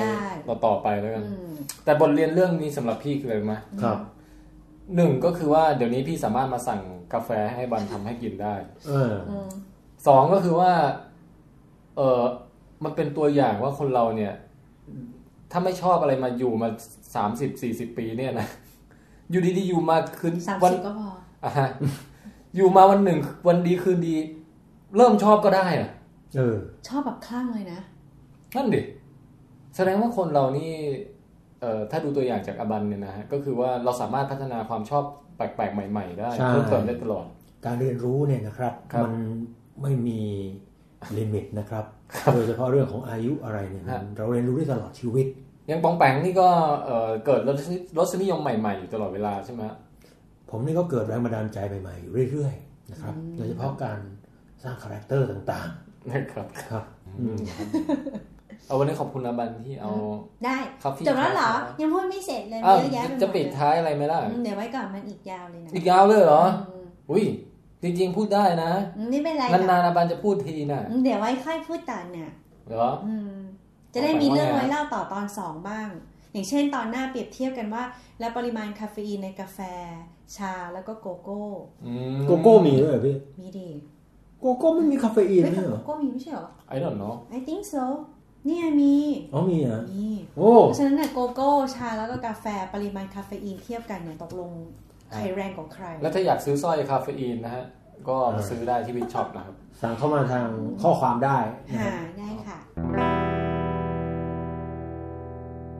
โอเคครับงั้นต่อกันเลยนะครับก็อย่างที่บอกนะว่าผมเป็นร้อนในครับแล้วก็มีคนมาแนะนำต่างๆนานาว่าเป็นร้อนในเนี่ยต้องทำอย่างนี้สิเอาเกลือทาลิ้นสิหายนะเนี่ยตอนเราลองเองก็ยังหายเลยครับบางคนบอกให้กินถั่วเขียวบางคนบอกให้กินขนมปังกินถั่วดำบางคนกินข้าวสาลีแป้งข้าวเจ้าก็มีเนี่ยมากมายเขานั้นเป็นคนไทยบอกใช่คนลาวฝ่ายซ้ายข้าวนึ่งกินแล้วสบายลูกผู้ชายข้าวนึ่งตื่นแล้วสุดท้ายยังไงก็เลยทำให้เกิดความคิดขึ้นมาว่าคนเรามักจะนำเคสกรณีของตัวเองที่ว่าทำอะไรแล้วเวิร์กอ่ะมาบอกให้ผู้อื่นฟังว่าเฮ้ยเวิร์กนะอะไรเงี้ยเรื่องเล่าจากประสบการณ์ส่วนตัวเนี่ยเขาเรียกกันว่าอเนกดกนะฮะเราจะมาพูดคุยกันนะฮะว่าทำไมอเนกดกเนี่ยถึงถือว่ายังใช้เป็นหลักฐานแบบมาสรุปอะไรทางวิทยาศาสตร์ไม่ได้นะฮะถามว่าก่อนว่าวิทยาศาสตร์คืออะไรวิทยาศาสตร์เนี่ยจริงๆแล้วมันก็คือตอบยากเนี่ยเป็นเทคนิคเป็นศิลปะการป้องกันตัวจากการด่วนสรุปฮะนะฮะคือถ้าเกิดเราด่วนเอาใหม่คือวิทยาศาสตร์เนี่ยเป็นองค์ความรู้ที่สั่งสมมาแต่โบราณว่าคนเราอ่ะมักจะด่วนสรุปแบบไหนบ้างครับแล้วพอรู้ปุ๊บเราก็จะกันตัวเองไว้ไม่ให้ด่วนสรุปเช่นนั้นนะฮะซึ่งไอการด่วนสรุปเนี่ยบางทีเราก็เรียกว่าlogical fallacy หรือตรรกวิบัติอะไรพวกอย่างนั้นนะอาจจะเคยได้ยินกันบ้างนะฮะเคยได้ยินนะงั้นเรามาดูกรณีที่เพิ่งเจอมานะครับครับจากร้อนในเนี่ยจากร้อนในมาแล้วถามว่าเวลามีคนมาบอกว่าอ่ะร้อนในเอาเกลือทาสิ2-3 วันถัดมาหายเลยนะฮะถามว่ามันจะผิดตรงไหนอ่ะคือมันจะมีความไม่รัดกุมอยู่ตรงไหนในการสรุปแบบนั้นเชิญคุณปองแปงฮะอาจารย์นะผมคิดว่านะครับครับผมคิดว่าในระหว่างที่เอาเกลือทาคุณอาจจะไปกินอาหารที่มันมีประโยชน์ต่อร่างกายมากๆก็ได้หรือวันนั้นอาจจะหลับสนิทแบบคือร้องแบบเจ็บมากแล้วก็แบบหลับสนิทแบบหมดแรงไงสมมุตินะก็ครับสนิทเลยวันนี้เราจะมาวิเคราะห์กันละคุณปองแปงวิเคราะห์อย่างนี้คุณอบันว่ายังไงฮะบางงานมันก็ต้องวิเคราะห์ตัวเองนะถ้างั้นให้วิเคราะห์ตรงๆคือครั้งสุดท้ายที่ร้อนในนี่อาจจะประมาณเกือบ20 ปีที่แล้วความทรงจำอาจจะผิดเพี้ยนคือทาเกลือไปแต่ว่าอาจจะอาทิตย์นึงหายก็ได้อันนี้คือวิเคราะห์ตัวเองวิเคราะห์ว่าอาจจะจำผิดจำเวลาผิดอันนี้ก็เป็นไปได้ซึ่งปกติถ้าปล่อยไว้อาจจะหายอยู่แล้วตามเวลาเดิมนี่คือคีย์เวิร์ดนะจริงๆทั้ง2ท่านพูดถูกหมดเลยนะฮะอันที่1เนี่ยการที่สมมุติว่าเราร้อนในปุ๊บ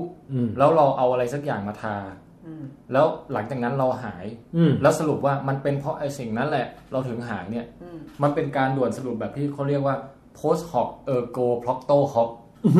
ตายเหรอ propter hoc นะครับไม่ต้องจำก็ได้แปลว่าอะไรครับแปลว่าการสรุปประเภทสิ่งใดเกิดก่อนสิ่งนั้นย่อมเป็นสาเหตุของอีกสิ่งที่ตามมาถามว่ามันผิดตรงไหนครับผิดตรงที่ว่าอ้าว เราต้องเทียบสิว่าถ้าเราไม่ทำอะไรเลยอ่ะไอ้ร้อนในเนี่ยปกติมันหายเองมันใช้เวลากี่วันสมมติอาทิตย์นึงหายนะฮะแล้วถ้าเกิดเราทาไปแล้วก็เฮ้ยก็อาทิตย์นึงหายโอ้โหเวิร์กว่ะอย่างนี้ก็แสดงว่าคุณสรุปผิดเพราะต่อให้คุณไม่ทาสิ่งนั้นอ่ะมันก็อาทิตย์นึงหายอยู่แล้วอันนี้เป็นก่อให้เกิดความเชื่อมากมายโดยเฉพาะอย่างยิ่งเรื่องการเป็นหวัดนะฮะเป็นหวัดแล้วกินน้ำไม่เยอะสิเป็นหวัดแล้วทำนู่นสิเป็นหวัดแล้วทำไอ้นี่สิสุดท้ายเนี่ยมันก็คือเป็นคุณเป็นหวัดเนี่ยคุณทำอะไรก็ตามคุณก็หายใน7 วันนั้นนะเข้าใจไหมอันนี้อาบาว่าไงครับป่าวเมื่อกี้นี้ไปเลยเผลอนึกถึงเหตุผลแล้วก็ปรากฏการณ์ที่มันขนานไปกับทางด้านเรื่องของวัฒนธรรมไงอย่างเช่นความเชื่อบางอย่างนะสมมติเอามั่วๆขึ้นมาเลยนะอย่างพิธีแห่นางแมวคือมันมีเหตุการณ์บางอย่างแล้วหลายครั้งที่เราทำไปมันดันไปสอดคล้องกับผลสมมติว่าแห่นางแมวแล้วเพื่อต้องการให้ฝนตกแล้วพอแห่ไปแล้วฝนตกจริงเว้ยสมมติว่าใน100 ครั้งแล้วทำไป10 ครั้งเนี่ยมันบังเอิญคือต่อไม่แห่มันก็ตกอยู่แล้ว10 ครั้งเพราะฉะนั้นน่ะคนเราก็เลยจะผูกว่านี่เป็นสูตรสำเร็จของการที่ว่าถ้าเราแห่นางแมวเราจะได้ฝนขึ้นมาเพราะฉะนั้นมันก็เลยเกิดเป็นความเชื่อแล้วก็เป็นการสร้างเรื่องของความเชื่อวัฒนธรรมประเพณีหลายๆอย่างขึ้นมาอย่างการทาเกลือแล้วหายถ้าเราย้อนกลับไปเมื่อก่อนเราร้อนในบ่อยมากแต่เราทาเกลือทุกครั้งแล้วเราหายอ่ะบางคนมีคนบอกให้กินน้ำแก้ควยเพราะฉะนั้นเนี่ยคือสมมตินะนี่คือข้อสมมติฐานว่าเกลือไม่ได้ช่วยนะเราใช้ข้อสมมติฐานก่อนก็เป็นไปได้ว่าเราไม่มีทางรู้เพราะว่าเราบังเอิญทำไปครั้งแรกแล้วภายใน7 วันเราหายเราก็เลยเชื่อว่ามันในระยะเวลา7 วันนี้มันก็เลยมีเกลือเป็นส่วนประกอบของการหายตลอดไปโดยที่ไม่มีการพยายาม disprove หรือว่าลองพิสูจน์โดยการไม่ทาเกลือดูบ้างไม่นี่ไงคือจึงเป็นที่มาของวิทยาศาสตร์ว่าคุณอ้างจากประสบการณ์ครั้งเดียวของคนเดียวไม่ได้คุณต้องลองดูว่าคนจำนวนมากเลยเป็นร้อนในแล้วไม่ทาอะไรเลยดูที่ว่าเฉลี่ยกี่วันหายแล้วคุณมาเทียบกับอีกกลุ่มนึงที่เป็นร้อนในเหมือนกันแต่คราวนี้ทาเกลือแล้วดูว่าเฉลี่ยเนี่ยการหายเร็วขึ้นกว่าอีกกลุ่มนึงไหมกว่าเบสไลน์หรือเปล่าครับเนี่ยตรงนี้ฮะจึงต้องโลกนี้จึงต้องมีวิทยาศาสตร์เนี่ยเพราะจากประสบการณ์ของคนแค่คนเดียวมันไม่สามารถไปสรุปอะไรได้ใช่ไหมฮะทีนี้จากที่ป่องแปงพูดอะตอนแรกป่องแปงบอกว่ามันเป็นเพราะอย่างอื่นหรือเปล่าอันนี้ก็มีส่วนคือเราไม่ได้ควบคุมนี่ว่าจากวันแรกที่เราเป็นร้อนในถึงวันสุดท้ายสิ่งเดียวที่เราทำคือทาเกลือครับเราอาจจะไปแปรงฟันด้วยก็ได้เราอาจจะไปกินอย่างอื่นเราอาจจะห่อลิ้นมากกว่าปกติหรือว่านอนพักผ่อนเพียงพออะไรคือมันมีปัจจัยเยอะไปหมดที่อาจจะทำให้เราหายเร็วขึ้นซึ่งอาจจะไม่ใช่ตัวเกลือนั้นก็ได้นึกออกป่ะเข้าใจเพราะฉะนั้นถ้าจะพิสูจน์ว่าเป็นเพราะเกลือหรือเปล่าเราจะต้องตัดปัจจัยอื่นใช่เราต้องปรับทุกอย่างให้มันเหมือนกันให้หมดอย่างเดียวก่อนเลยคือแบบว่าลองใช้เกลืออย่างเดียวแล้วหายไหมอย่างที่2คือไม่ใช้อะไรเลยแล้วลองเทียบกันหรือแม้กระทั่งกรณีของพี่ที่พี่บอกว่าพี่ทาเกลือแล้วยิ่งเจ็บกว่าเดิมเงี้ยพี่ก็สรุปไม่ได้นะว่าทาเกลือแล้วแย่ขึ้นแย่ลงเพราะว่าไอ้ที่พี่เจ็บกว่าเดิมนั้นน่ะอาจจะเป็นเพราะต้มยำที่พี่ไปกินมาตอนเย็นก็ได้ไม่เกี่ยวกับเกลือนึกออกปะเข้าใจแต่ผมว่าเกี่ยวนะแต่มันแสบร้อนจริงแต่ว่านั่นน่ะก็คือที่ไล่มาเนี้ยเราได้ประมาณ2อย่างแล้วว่าทำไมการอ้างอเนกโดตถึงไม่เวิร์กในการจะเอาไปสรุปอะไรสักอย่างครับแล้วอันนี้ไม่ใช่เรื่องแค่ร้อนในอย่างเดียวนะครับพี่ว่าหลายคนติดกับนี้หมดในโดยเฉพาะเรื่องเกี่ยวกับอาจจะยกตัวอย่างที่เจอมาอีกเคสหนึ่งให้ฟังคนใกล้ตัวท่านหนึ่งอะเขาเลี้ยงหมาไว้1 ตัวหมาของเขาเนี่ยเป็นโรคลมชักเป็นโรคลมชักกินยาอะไรก็ยังอาการยังไม่ได้ดีขึ้นจนล่าสุดเนี่ยมีการเปลี่ยนไปหาแบบหมอแพทย์ทางเลือกสำหรับหมานะฮะแล้วก็หมอเขาให้ฝังเข็มลงบนหัวหมาเนี่ยบนหัวเลยเหรอคือจุดไหนมั่งไม่รู้นะแต่ว่าเป็นศาสตร์ฝังเข็มในหมาอะไรเงี้ยโอ้ครับนะฮะแล้วก็ปรากฏว่าเฮ้ยอาการดีขึ้นเว้ยคราวนี้ผ่านมา3 เดือนแล้วยังไม่ชักเลยเมื่อก่อนนี่เป็นเกือบทุกอาทิตย์ป้องไปเคยได้ยินเรื่องทำนองนี้ใช่ไหมเคยได้ยินคือหมายถึงว่าไม่จำเป็นต้องเป็นเรื่องหมาฝังเข็มก็ได้แต่ไอ้ก้อนตรงกลางเนี่ยคุณเอาเรื่องอะไรแทรกเข้าไปก็ได้โอ้ยญาติผมนะตอนแรกเนี่ยเดินแทบไม่ได้เลยพอไปทำไอ้นี่นะมาอีกทีหายแล้วอะไรอย่างเงี้ย เนี่ยคือเราได้ยินสิ่งเหล่านี้จากคนรอบตัวเราเยอะแยะมากมายเต็มไปหมดแต่ตราบใดที่มันยังเป็นอันเนคโดตอยู่เนี่ยคือประสบการณ์จากคนคนเดียวมันสรุปอะไรไม่ได้ใช่ใช่ไหมฮะจริงเพราะว่าอย่างเรื่องหมาฝังเข็มเนี่ยแต่อย่างที่ถ้าเรารีพีทเดิมก็คือว่าเราไม่รู้นี่ว่าไอการเป็นโรคลมชักแล้วอยู่ดีๆหายเป็นไปสักช่วงหนึ่งเนี่ยครับโอกาสในการเกิดมันมากน้อยแค่ไหนนึกออกไหมมันอาจจะบังเอิญมาตรงกับช่วงที่หลังจากไปฝังเข็มพอดีใช่นะฮะอีกอย่างหนึ่งก็คือว่าเขาอาจจะไม่ได้เปลี่ยนเฉพาะแค่ทุกอย่างเหมือนเดิมหมดเพิ่มแค่การฝังเข็มเขาอาจจะมีการปรับเปลี่ยนโดสยาอาจจะมีการปรับเปลี่ยนสิ่งแวดล้อมสถานที่การเอาใจใส่ดูแลอะไรต่างๆซึ่งอาจยังผลให้เกิดความเปลี่ยนแปลงได้หรือฝังเข็มได้ผลหรือฝังเข็มได้ผลจริงก็เป็นได้แต่แค่เคสเดียวเราสรุปอะไรไม่ได้ไงใช่นึกออกไหมเข้าใจถ้าเราทำแบบนั้นเราถือว่าเราด่วนสรุปครับเราการอเนกโดตเนี่ยแต่เป็นสิ่งที่แบบว่าเฮ้ยฟังแล้วน่าสนใจว่ะ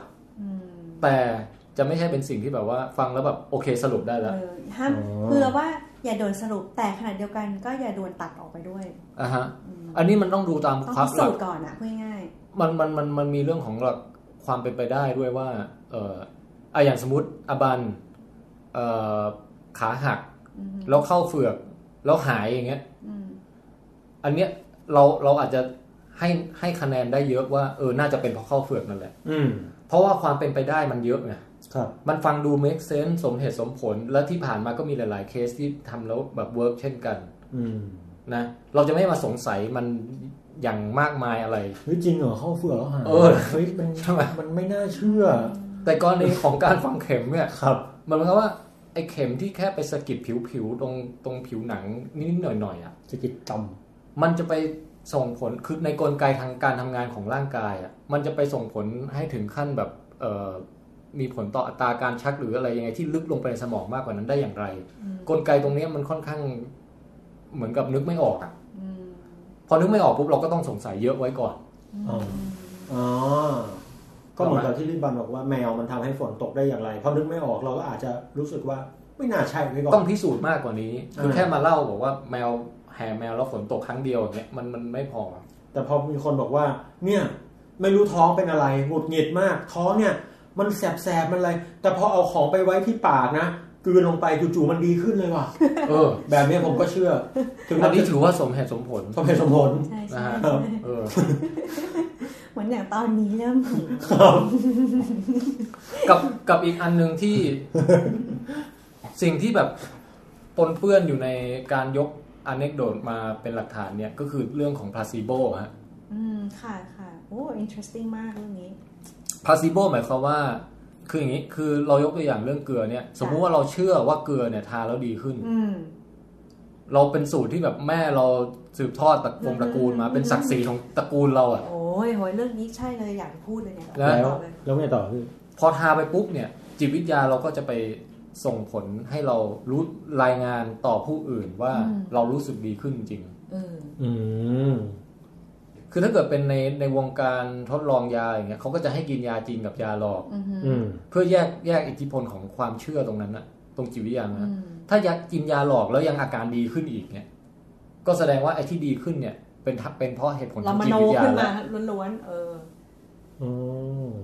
นี่เราชอบมากแล้วไอ้ปรากฏการณ์ที่เราคิดเชื่อเนี่ยมันส่งผลต่อร่างกายจริงๆหรือว่ามันเป็นแค่จิตวิทยาป่ะพี่คือมันมีอันนี้อาจจะแยกไว้เป็นหัวข้อใหญ่อีกสักครั้งหนึ่งในโอกาสถัดไปแต่ว่าเบื้องต้นก็คือว่ามันมีทั้งสองแบบมันมีทั้งแบบที่ว่าเอาจริงๆแล้ว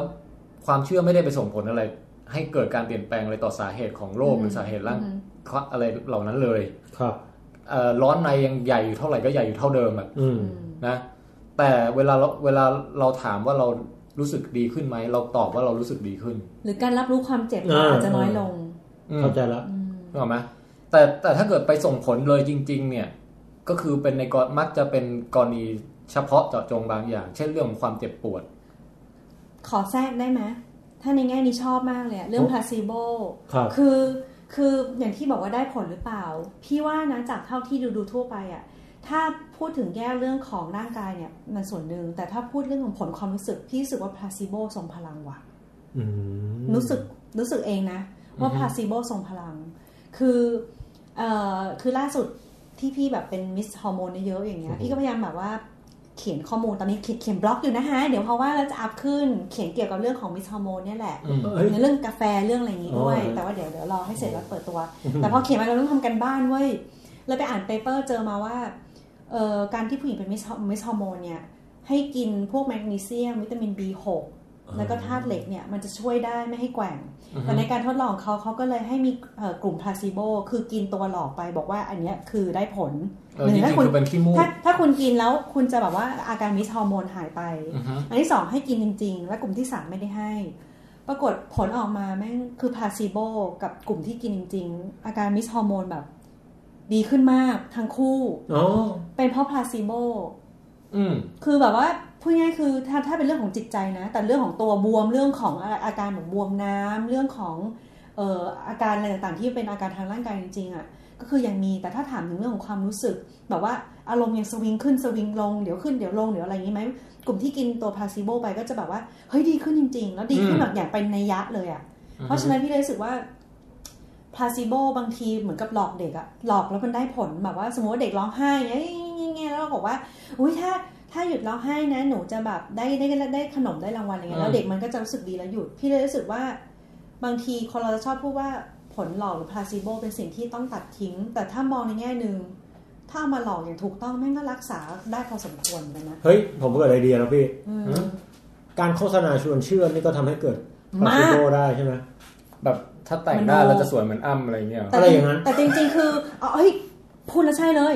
ผู้หญิงนะซื้อเครื่องสำอางมาเวลารีวิวดูดีมันก็จะแบบว่าหน้าเป็นแบบว่าเมือกเงือกอะไรเงี้ยแล้วก็บอกว่ามองในกล้องแล้วก็บอกทารีวิวแบบว่าเนี่ยค่ะพอทาตัวนี้แล้วรู้สึกผิวใสแบบรู้สึกมีความเป็นเกาหลีขึ้นนิดนึงอะไรเงี้ยแต่คือคนดูมองก็แบบมึงก็หน้าเมือกหน้าเงือกเหมือนเดิมอ่ะคือแบบแต่คนทาเงือกมันผิดตรงไหนวะแต่คนที่ทาเองรู้สึกว่าตัวเองสวยอ่ะแล้วเขาบอกว่าภาพหลุดไปเลยว่าเขาสวยเพราะว่าเขาไปผูกกับพรีเซนเตอร์นางแบบเว้ยเพราะฉะนั้นนะฮะถ้ากวนกลับมาเรื่องร้อนในก็คือ1มันหายเองภายในจำนวนวันเท่านั้นอยู่แล้วหรือเปล่าครับ2คือคุณไม่รู้นี่ว่ามันมีปัจจัยอะไรอื่นมาเกี่ยวบ้างเช่นคุณอาจจะกินยาแก้อักเสบด้วยหรือคุณอาจจะดูแลตนเองในด้านอื่นนอกเหนือจากที่ไอสิ่งที่ทาเพิ่มไปนั้นนะฮะและ3ก็คือว่าถ้าคุณเชื่อว่าคุณทานี้แล้วมันจะเวิร์กอ่ะคุณอาจจะเกิด placebo effect ก็คือว่าคุณโอ้โหมันดีขึ้นจริงอะไรเงี้ยทั้งที่จริงๆไปดูแผลมันก็เท่าเดิมอ่ะใช่นะฮะคือเราเองไม่รู้บทสรุปจะจัดการกับเรื่องยังไงในกรณีของหมาฝังเข็มเนี่ยพี่ลองไปหาอะไรอ่านดูนะแบบข้อมูลต่างๆปรากฏมี placebo effect ในหมาด้วยหมาสามารถที่จะรู้สึกทางจิตวิทยาได้ด้วยนั่นแหละดิคือมันมีอะไร placebo เนี่ยอย่างที่บอกมันต้องไปจับสักตอนอะแต่ว่าเบื้องต้นก็คือว่าฝังเข็มหลอกกับฝังเข็มจริงเนี่ยทำให้อาการชักในหมาเนี่ยอัตราลดลงได้ทั้งคู่เลยคือเหมือนกับมันไม่ได้อยู่ที่การฝังเข็มเปล่ามันอยู่กับการได้รับความเอาใจใส่อะไรบางอย่างเปล่าบอกว่าการรู้สึกว่าตัวเองได้รับการรักษาแต่หมามันไม่รู้เรื่องไงใช่ไหมหรือว่า placebo เนี่ยอยู่เกิดกับเจ้าของหมาหรือเกิดกับตัวหมาหรือยังไงอันนี้ก็ต้องไปว่ากันต่อไปนะฮะถ้าเป็นทางวิทยาศาสตร์เราก็จะ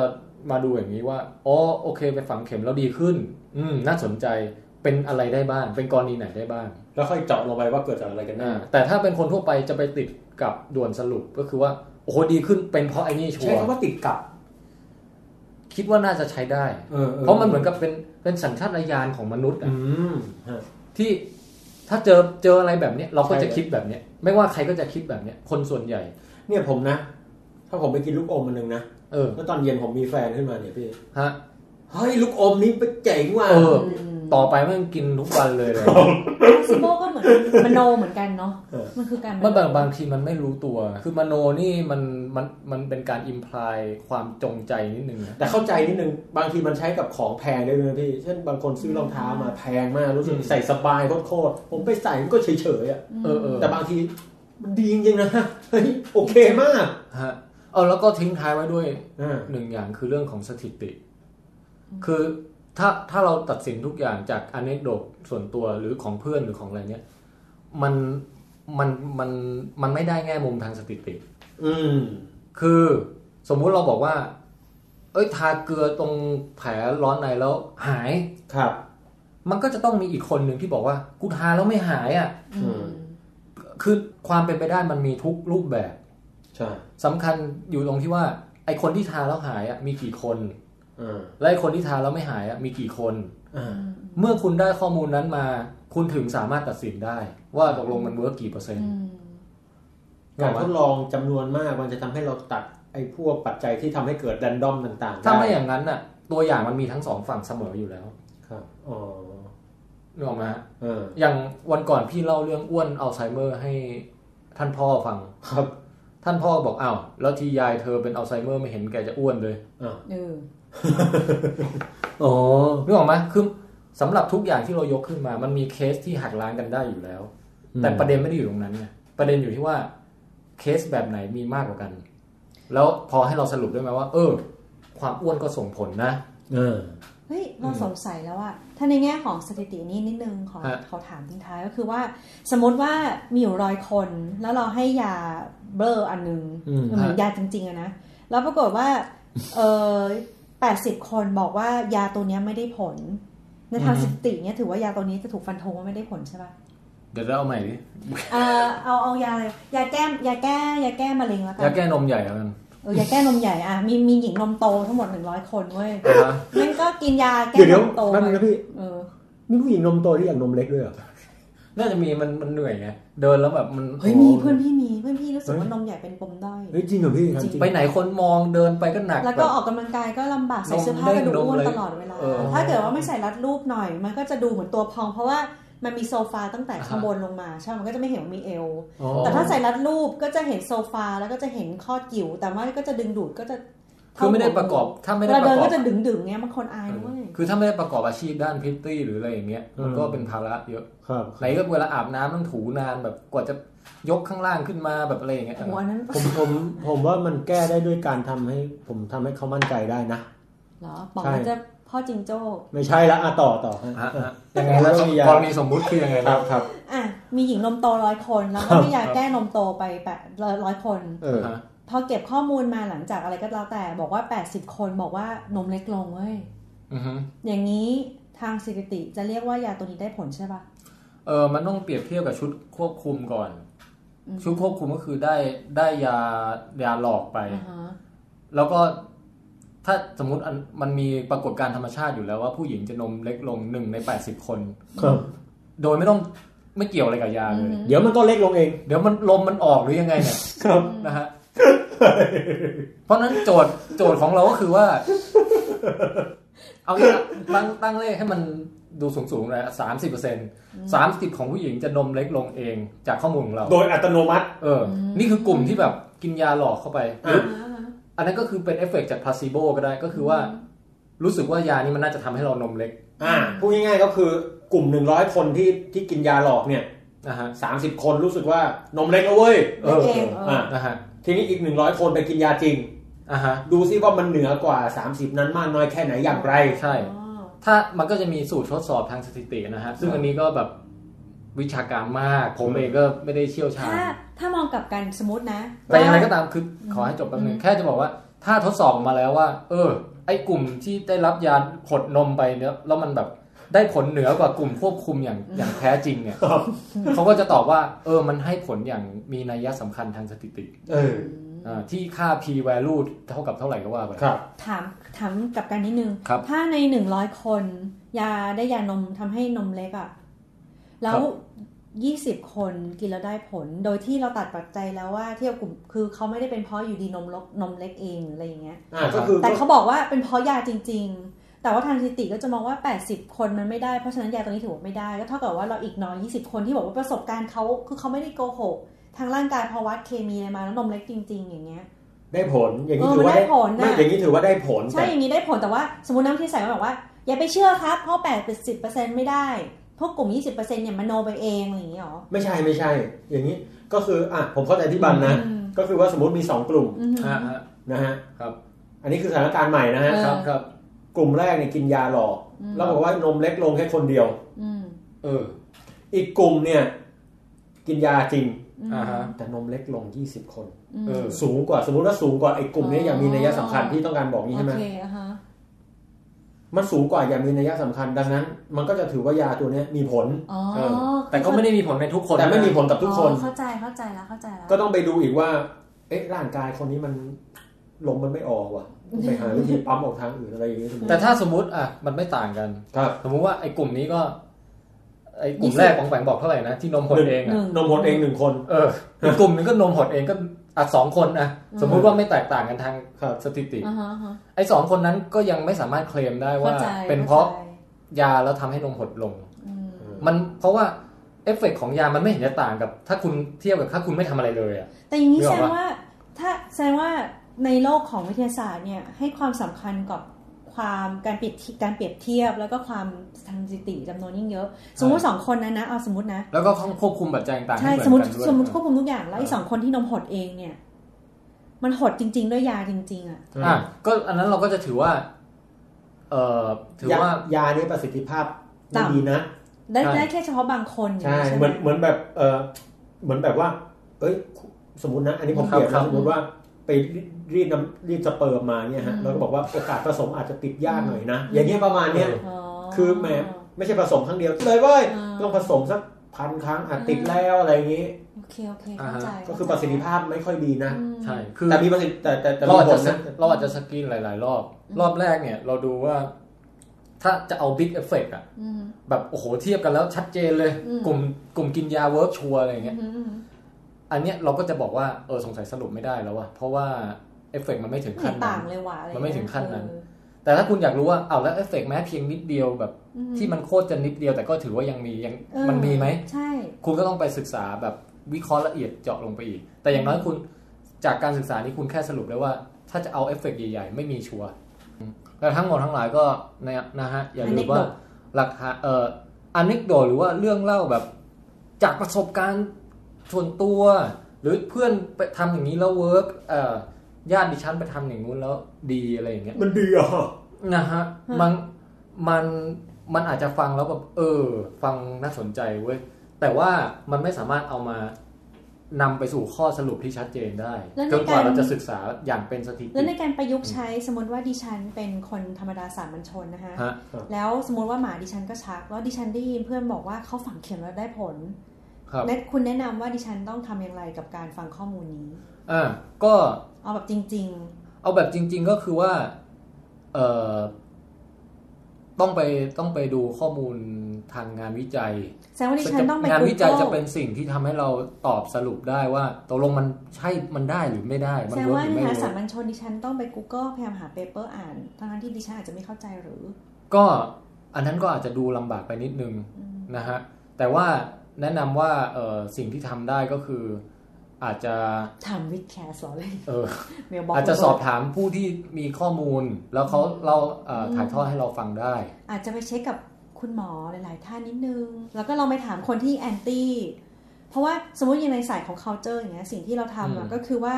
พอเราเจออะไรก็ตามเปเปอร์ที่สนับสนุนความคิดอันนึงสิ่งที่ต้องทำเลยนะคือหาอะไรที่มันแอนตี้ขึ้นมาทันทีแล้วมาอ่านข้อมูลเพื่อให้มันหลากหลายแล้วก็สามารถที่จะมีน้ำหนักเหรียญ2ด้านที่จะมาตีความต่อไปอะไรเงี้ยคือแบบนวัตทางที่ง่ายที่สุดอย่างแรกสมมตินะไปเสิร์ชมาโหน้ำสมุนไพรเนี้ยคือกินแล้วแม่งแก้เบาหวานได้เงี้ยสิ่งที่ทำปุ๊บคือเอาชื่อสมุนไพรเดียวกันหรือที่เขาเคลมเดียวกันแล้วไปพิมพ์หาว่าแบบไม่ได้ผลเสียหรืออะไรอย่างเงี้ยก็ตามแล้วมันก็จะได้ข้อมูลมาส่วนหนึ่งป่ะสำหรับเรานะอย่างที่หนึ่งคือเราต้องเข้าใจก่อนว่าในโลกของการแพทย์สมัยใหม่เนี่ยกว่าที่การรักษาสักวิธีการหนึ่งหรือว่ายาสักอย่างหนึ่งจะออกมาสู่ตลาดแล้วหมอนำมาใช้ได้โดยไม่ผิดกฎหมายอะไรเงี้ยมันต้องผ่านการทดสอบมาแล้วว่า1ปลอดภัยและ2คือมันได้ผลเพราะฉะนั้นเนี่ยอะไรที่เป็นอยู่ในวงการแพทย์ธรรมดาแพทย์แบบแพทย์ไม่ใช่แพทย์ทางเลือกแพทย์ธรรมดาเราก็สามารถไว้วางใจได้ระดับหนึ่งว่าเขาต้องผ่านการทดสอบต่างๆมาแล้วทีนี้ไอ้พวกแพทย์ทางเลือกเนี่ยนะฮะฝังเข็มโฮมิโอพาธดัดกระดูกเนเชอรัลพาธอะไรทั้งหลาย พวกอะไรที่ชอบใช้คำว่า holistic ชอบใช้คำว่าธรรมชาติอะไรทั้งหลายแหล่เนี่ยฮะพวกนี้การตรวจสอบเขาอะไม่ได้รัดกุมเท่ากับสายปกติเข้าใจแล้วเพราะนั้นเวลาเขาอ้างถึงอะไรเขาก็จะเน้นอ้างไปที่ anecdote เนี่ยก็คือว่าคนนี้มาทำแล้วกลับไปบ้านแล้วดีขึ้นชอบมีคำแบบว่าคำชมจากคือเอาคำแบบว่าดิฉันกินแล้วหายเลยอุตาใช่กลับมาเขาก็จะอ้างแบบนี้ซึ่งมันถือว่ายังไม่น้ำหนักพอซึ่งถามว่าทำไมถึงยังดูไม่หนักแน่นก็อย่างที่ได้กล่าวไปก็เช่นว่าเฮ้ยไอของแบบนี้บางทีต้องไปดูก่อนอัตราหายเองเท่าไหร่เทียบกันแล้วเป็นยังไงเป็น placebo หรือเปล่าเป็นเพราะปัจจัยอื่นเปล่าเช่นให้การรักษาแปลกๆควบคู่ไปกับการกินยาธรรมดาด้วยอ้าวตกลงมันเป็นผลของยาก็ได้นี่อย่างทุกวันนี้ยาสมุนไพรบางอย่างเนี่ยถ้ากินสมุนไพรอย่างเดียวคืออาจจะไม่ใช้คำว่าสมุนไพรก็ได้เรียกว่ายาแผนโบราณหรือแผนทางเลือกเลยบางอย่างเนี่ยนะถ้ากินไอตัวนั้นตัวเดียวไม่มีผลอะไรแต่บริษัทยาที่ผลิตไอสิ่งพวกนี้ออกมาเนี่ยเขาก็ไปเอายาจริงอะมาใส่เข้าไปเคยได้ยินเยอะเหมือนกันเพื่อให้กินแล้วมันมีผลไงภายใต้นามของว่านี่ไม่ใช่ยานะแต่เป็นธรรมชาตินั่นเลยให้มันได้ผลไงก็เพื่อให้มันได้ผลชัดเจนอย่างเช่นว่าพี่เคยได้บอกว่าเขาจะมีน้ำสกัดสาหร่ายอะไรบางอย่างพอกินแล้วเนี่ยจะปวดคือแบบว่าเขาบอกว่าสำหรับคุณป้าคุณยายคนใช้แรงงานจะปวดข้อปวดเข่าปวดกล้ามเนื้ออะไรอย่างเงี้ยให้กินยาสมุนไพรนี้แล้วมาอาจจะสมมติน้ำสาหร่ายอะไรน้ำสาหร่ายเฮ้ยแต่มันมีจริงเขามาจับได้แล้วว่าในน้ำสาหร่ายเนี่ยมันได้ผลจริงแต่ว่าแม่งอัดยาแก้ปวดลงมาเยอะมากจนในปริมาณที่สูงเกินไปจนอาจจะอันตรายได้แต่ว่ามันกินแล้วมันเหมือนยาวิเศษเลยกินแล้วหายแต่กินระยะยาวแล้วพังอะไรเงี้ยเพราะฉะนั้นเนี่ยมันก็เลยปนๆไปคือการเอาเรื่องเล่าต่างๆมาอ้างว่าได้ผลแล้วก็อะไรพวกนี้มันหรือการไม่ได้ควบคุมปัจจัยอื่นเนี่ยแล้วมาด่วนสรุปแบบมันก็เป็นจุดอ่อนของสายทางเลือกทั้งหลายเข้าใจและสุดท้ายก็คือว่าเรื่องของการเลือกสถิติมากล่าวคือเลือกมาเฉพาะเคสที่เวิร์กมาพูดเพื่อโฆษณาแต่ไม่ได้บอกว่าไอ้ที่เวิร์กนั้นเนี่ยคิดเป็นกี่เปอร์เซ็นต์ของทั้งหมดเทียบกับอะไรอะไรเงี้ยนึกออกป่ะนั่นนะคือวิทยาศาสตร์เนี่ยครับประกอบไปด้วย2ส่วนใหญ่ก็คือส่วนที่เป็นเหมือนแว่นตาที่เราหยิบขึ้นมามองแล้วก็สกรีนความแบบด่วนสรุปต่างๆออกไปความวันนี้ไม่ใช้คำว่าเบลอหรอกับอีกอันนึงคือตัวองค์ความรู้ที่ได้มาสั่งสมเป็นก้อนใหญ่ยักษ์มโหฬารที่ได้มาจากการส่องแว่นตานี้แล้วก็จดบันทึกทุกสิ่งทุกอย่างครับถ้าเราศึกษาตัวองค์ความรู้เนี่ยอย่างเช่นเรารู้ว่าร่างกายเราทำงานยังไงเราก็พอที่จะหรือยาทำงานอย่างไรสารเคมีทำงานอย่างไรเราก็พอที่จะมองออกไปในโลกแล้วก็เหมือนพนันได้อย่างแม่นยำว่าอันเนี้ยฟังดูมีมูลใช่อันเนี้ยฟังดูไม่น่ามีมูลถ้าคนเชื่อว่าอันนี้จริงเนี่ยต้องขอดูหลักฐานให้มากกว่านี้หน่อยใช่แต่ว่าจริงๆเหตุผลไม่สาเหตุหรือว่าตรรกะมันไม่ใช่จุดจริงๆหรอกคนที่ชอบใช้ทางเลือกนะคนรอบข้างบันเยอะมากทั้งที่ทำงานหรือว่าอะไรก็ตามหรือเพื่อนสนิทหรือว่าคนเขาในครอบครัวเขาต้องการความหวังแค่นั้นเองเพราะว่าบางทีใช้แพทย์แผนแบบที่ชัวร์หรืออะไรอย่างเงี้ยเนี่ยนะมันจะช้าหรือว่าเขาจะตอบตามตรงว่าโอกาสในการหายอาจจะ 30% ใช่เขาจะตอบตามตรงซึ่งมันดีที่สุดในโลกที่จะทำได้แล้วนะตอนนี้แต่ว่าเขาต้องการมิราเคิลหรือต้องการปาฏิหาริย์คือต้องการความหวังมากกว่าแล้วก็พยายามเหมือนกับส่วนหนึ่งเป็นการไซโคตัวเองอะบอกตัวเองทุกวันว่ายาสมุนไพรนี้วิทยาศาสตร์ไม่ได้พิสูจน์แต่กูอาจจะเป็น1ใน100คนที่เคลมว่ามันได้ผลแล้วมันได้ผลกับกูก็ได้ในเมื่อวิทยาศาสตร์ให้แค่30อันนี้เขาออฟเฟอร์ว่าจะให้ได้100ทำไมเราไม่ลองวะนี่คือสิ่งที่แบบว่าบางทีคนเขาใช้เรื่องของความหวังมากกว่าหลายๆคนก็จะบอกด้วยว่าสุดท้ายก็ไม่ใช่ไม่เชื่อวิทยาศาสตร์แต่ว่าก็มีอะไรก็ลองให้หมดอ่ะมันไม่เสียหายนี่แต่อันตรายอย่างที่ป๋องบอกบางทีก็น่าเห็นใจนะเพราะว่าบางทีการเลือกแผนทางเพราะว่าบางทีแพทย์แผนปัจจุบันนะฮะที่เป็นทางเลือกสายหลักที่ควรจะเลือกเนี่ยมันค่าใช้จ่ายสูงแต่ไอ้พวกนี้บางทีลดค่าใช้จ่ายมาแบบโอ้โหดั้มราคาแบบโอ้โหแต่ไปเน้นแมสเนี่ยแบบก็เห็นใจ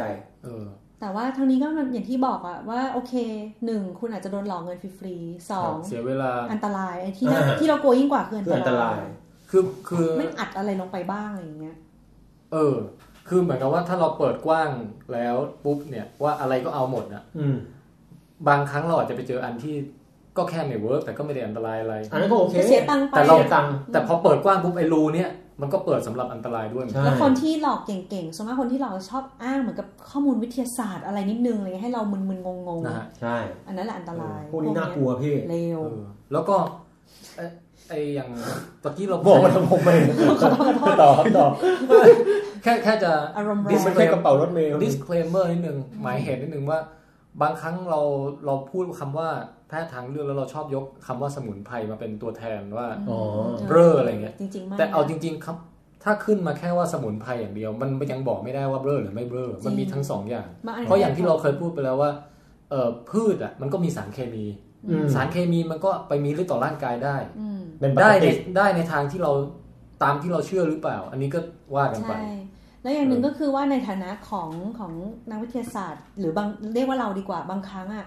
เราอาจจะยังตัดสินใจเราอาจจะยังตัดสินข้อมูลได้ไม่ชัดเจนเพราะเราเองอาจจะมีข้อจำกัดด้านข้อมูลเองก็ได้ด้วยเพราะฉะนั้นก็เหมือนกับพูดง่ายคือต้องพยายามหาข้อมูลให้กว้างเข้าไว้นะแต่ของบางอย่างมันก็จะแบบว่าของบางอย่างมันก็จะแบบว่าสกรีนออกไปได้ประมาณนึงเลยเช่น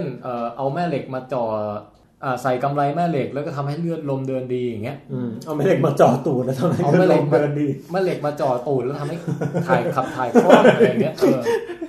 ต้องสวนนะคืออันนี้เราก็จะบอกได้เลยว่าโอเคนี่ความเป็นไปได้เนี่ยมันคนละชั้นกับเรื่องสมุนไพรเลยนะอันนี้ความเป็นไปได้ต่ำมากเพราะถ้าคุณเข้าใจว่าแม่เหล็กทำงานอย่างไรคุณเข้าใจว่าระบบเลือดทำงานอย่างไรคุณก็จะรู้ว่ามันไม่ได้ส่งผลเกี่ยวกันเลยนี่เป็นต้นโอ้ชัดเจนนะครับ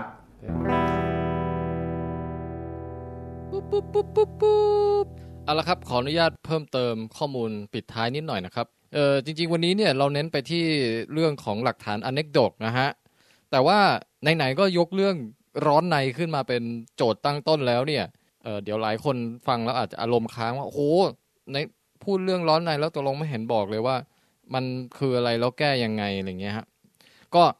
มาให้ข้อมูลพื้นฐานไว้ตรงนี้นะครับสำหรับเรื่องราวของร้อนในเผื่อจะไปใช้ประโยชน์ในชีวิตประจำวันได้นะครับสำหรับคนที่เป็นอยู่แล้วก็คนที่ฟังจบแล้วเนี่ยกำลังจะเป็นนะฮะโอเคอันดับแรกครับร้อนในที่เป็นหมายถึงแผลในปากนะครับภาษาอังกฤษเนี่ยใช้คำว่า canker sore นะฮะ canker sore สะกดว่า CANKERSORE นะครับเวลาไปเสิร์ชก็ใช้คำนี้นะฮะและสำหรับข้อมูลเบื้องต้นทั่วไปเนี่ยถ้าเราไม่อยากจะไปอ่านงานวิจัยยากๆโดยตรงเนี่ยนะฮะมีหลายเว็บที่ไว้วางใจได้ที่เขานำเสนอไว้อย่างรวบรัดแล้วนะครับผมก็ใช้บริการเป็นประจำนะฮะอันนี้สามัญชนก็ไปดูได้ครับเขียนเข้าใจง่ายนะฮะยกตัวอย่างเช่นเว็บ MD นะครับเว็บของ Mayo Clinic เว็บของ NIH เว็บของ eMedicine Medscape แล้วก็หรืออย่างพวกข่าววิจัยที่อยู่ในเว็บข่าวอย่าง Science Daily อะไรพวกนี้ก็เข้าไปดูกันได้นะฮะเอาละจากการเสิร์ชเบื้องต้นแป๊บเดียวครับผมนั่งอ่านประมาณชั่วโมงนึงอะไรเงี้ยก็ได้ข้อมูลเกี่ยวกับเรื่องร้อนในดังนี้ฮะเชื่อหรือไม่ครับโรคร้อนในเนี่ยครับสาเหตุต้นตอจริงๆเนี่ยยังไม่ชัดเจนนะฮะแต่ว่าดูแล้วน่าจะเกี่ยวข้องกับระบบภูมิคุ้มกันโจมตีตัวเองนะครับมีปัจจัยอะไรที่เป็นตัวจุดชนวนให้เกิดแผลขึ้นได้บ้างความเครียดนี่ดูจะมีผลนะฮะบางกรณีเป็นเรื่องของการขาดสารอาหารหรือวิตามินบางอย่างนะครับบางกรณีคือไปกินของแสลงของเผ็ดของเปรี้ยวของร้อนอะไรพวกนี้มาเป็นไปได้นะฮะบางกรณีเกิดจากกัดปากกัดกระพุ้งแก้มแปรงฟันทิ่มเหงือกเหล็กดัดฟันเกี่ยวอะไรอันนี้ก็แน่นอนมีผลเกิดแผลได้แล้วก็เกิดลุกลามกลายเป็นอักเสบเป็นร้อนในได้แน่นอนนะฮะและสำหรับคุณผู้หญิงที่เป็นอยู่ในช่วงมิสฮอร์โมนก็สามารถก่อให้เกิดร้อนในได้เช่นกันนะครับทีนี้อย่าไปสับสนแผลร้อนในกับแผลที่เกิดจากโดนไวรัสกินนะฮะบางอันเนี้ยมันเป็นเกี่ยวกับโรคเริมที่ปากอะไรเนี่ยครับอันนี้เกิดจากเชื้อไวรัสแล้วก็ติดต่อทางจูบได้นี้คาดว่าคงไม่ใช่กรณีของผมนะครับโอเคร้อนในนี้ก็ปกติเป็นแล้วหายได้เองภายในประมาณไม่เกิน2อาทิตย์นะฮะไม่เกิน2อาทิตย์แต่ถ้าระหว่างนั้นทรมานมากอยากจะไปซื้อยาอะไรมาช่วยก็ถ้าเป็นยาที่สามารถไปถามหาได้ตามเภสัชทั่วไปเนี่ยก็จะมีตั้งแต่พวกคอร์ติโคสเตียรอยด์ที่มันจะป้ายหรือทาหรืออะไรแล้วมันจะซึมเข้าไปช่วยบรรเทาอาการอักเสบเฉพาะจุดนะฮะตัวยานี้ก็อาจจะเป็นสารที่ชื่อ ฟลูโอซิโนไนบ้างนะฮะไตรเดี๋ยวนะฮะไตรแอมซิโนโลนอะเซโตไนบ้างอะไรพวกนี้นะฮะนี่ถ้าเภสัชฟังอยู่นี่คงขำผมนะครับก็มันออกเสียงยากนะฮะแล้วอะไรอีกครับบางตัวยาเนี่ยเป็นส่วนผสมเข้าไปเพื่อที่จะไม่ได้ไปทำให้แผลมันหายเร็วขึ้นแต่ว่าทำให้มันชาพอชาแล้วก็จะได้กินส้มตำได้อย่างไม่เจ็บปากมากนักอะไรทำนองนี้นะฮะก็จะมีไอ้พวกนี้ก็จะเป็นตัวยาเบนโซเคนบ้างไลโดเคนบ้างทำนองนี้นะฮะนอกนั้นนี่ก็ทำอะไรไม่ได้มากครับอาจจะช่วยรักษาความสะอาดทั่วไปมันมียาบ้วนปากฆ่าเชื้ออะไรก็บางทีก็ช่วยได้นะฮะแล้วก็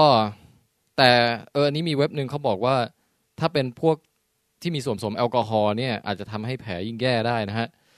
เพราะฉะนั้นนะครับใครเป็นร้อนในไม่ใช่ว่าไปกินแสงโสมเพื่อฆ่าเชื้ออะไรอย่างนี้แล้วจะดีขึ้นนะฮะอันนี้ไม่แนะนำนะฮะโอเคแล้วก็ถ้าเป็นยาที่ออกแนวเชิงสมุนไพรหน่อยเนี่ยเท่าที่ผมหาเจอนะครับก็มีอยู่ตัวหนึ่งก็คือเป็นพวกสารสกัดจากชะเอมเทศนะฮะอันนี้มีงานวิจัยว่าทำให้แผลหายเร็วขึ้นได้นะฮะแต่ว่า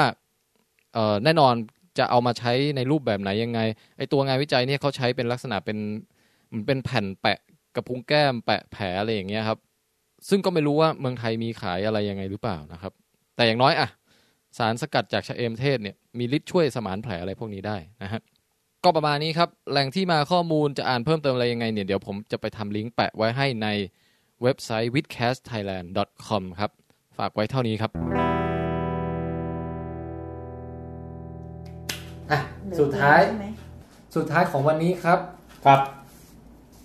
เรามีคำถามที่ถามเมื่อนานมาแล้วนะฮะตั้งแต่ตอนที่ไปทริปเชียงใหม่กันครับนะครับช่วงนี้เป็นช่วงอะไรครับมันวิทเกมครับพร้อมแล้วครับขอเชิญ The Game Master ของเราบรรยายได้เลยครับวันนี้ The Game Master ก็จะเฉลยปัญหาเก่านะครับจะบอกนิดนึงว่าคนตอบถูกเนี่ยมีทั้งหมด7คนเยอะอยู่นะฮะซึ่งทั้ง7ท่านเนี่ยตอบมาด้วยช้อยที่ถูกต้องทั้งหมดก็คือกอไก่ทั้งหมดนั่นเองนะฮะครับพูดง่ายก็คือคนที่ตอบถูกต้องตอบกอไก่ให้หมดครับโอ้อันนี้เพื่อการตรวจง่ายด้วยไหมครับถูกต้องฮะแล้วก็คุณจะต้องมั่นใจจริงแบบว่าบางทีกากมันเยอะไปไม่น่าใช่นี่คิดไปเองละถ้าถูกก็ต้องตอบมาให้หมดนะครับนะฮะ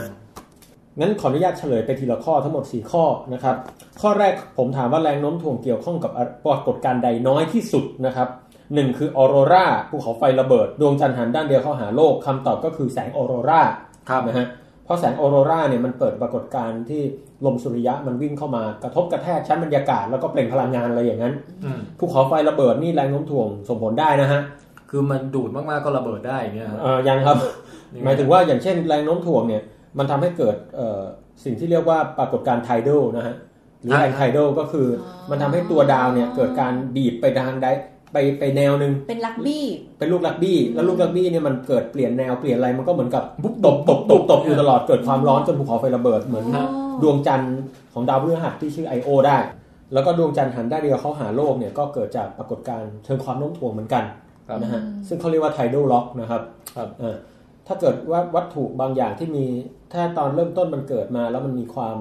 ไม่แข็งเกร็งนะฮะ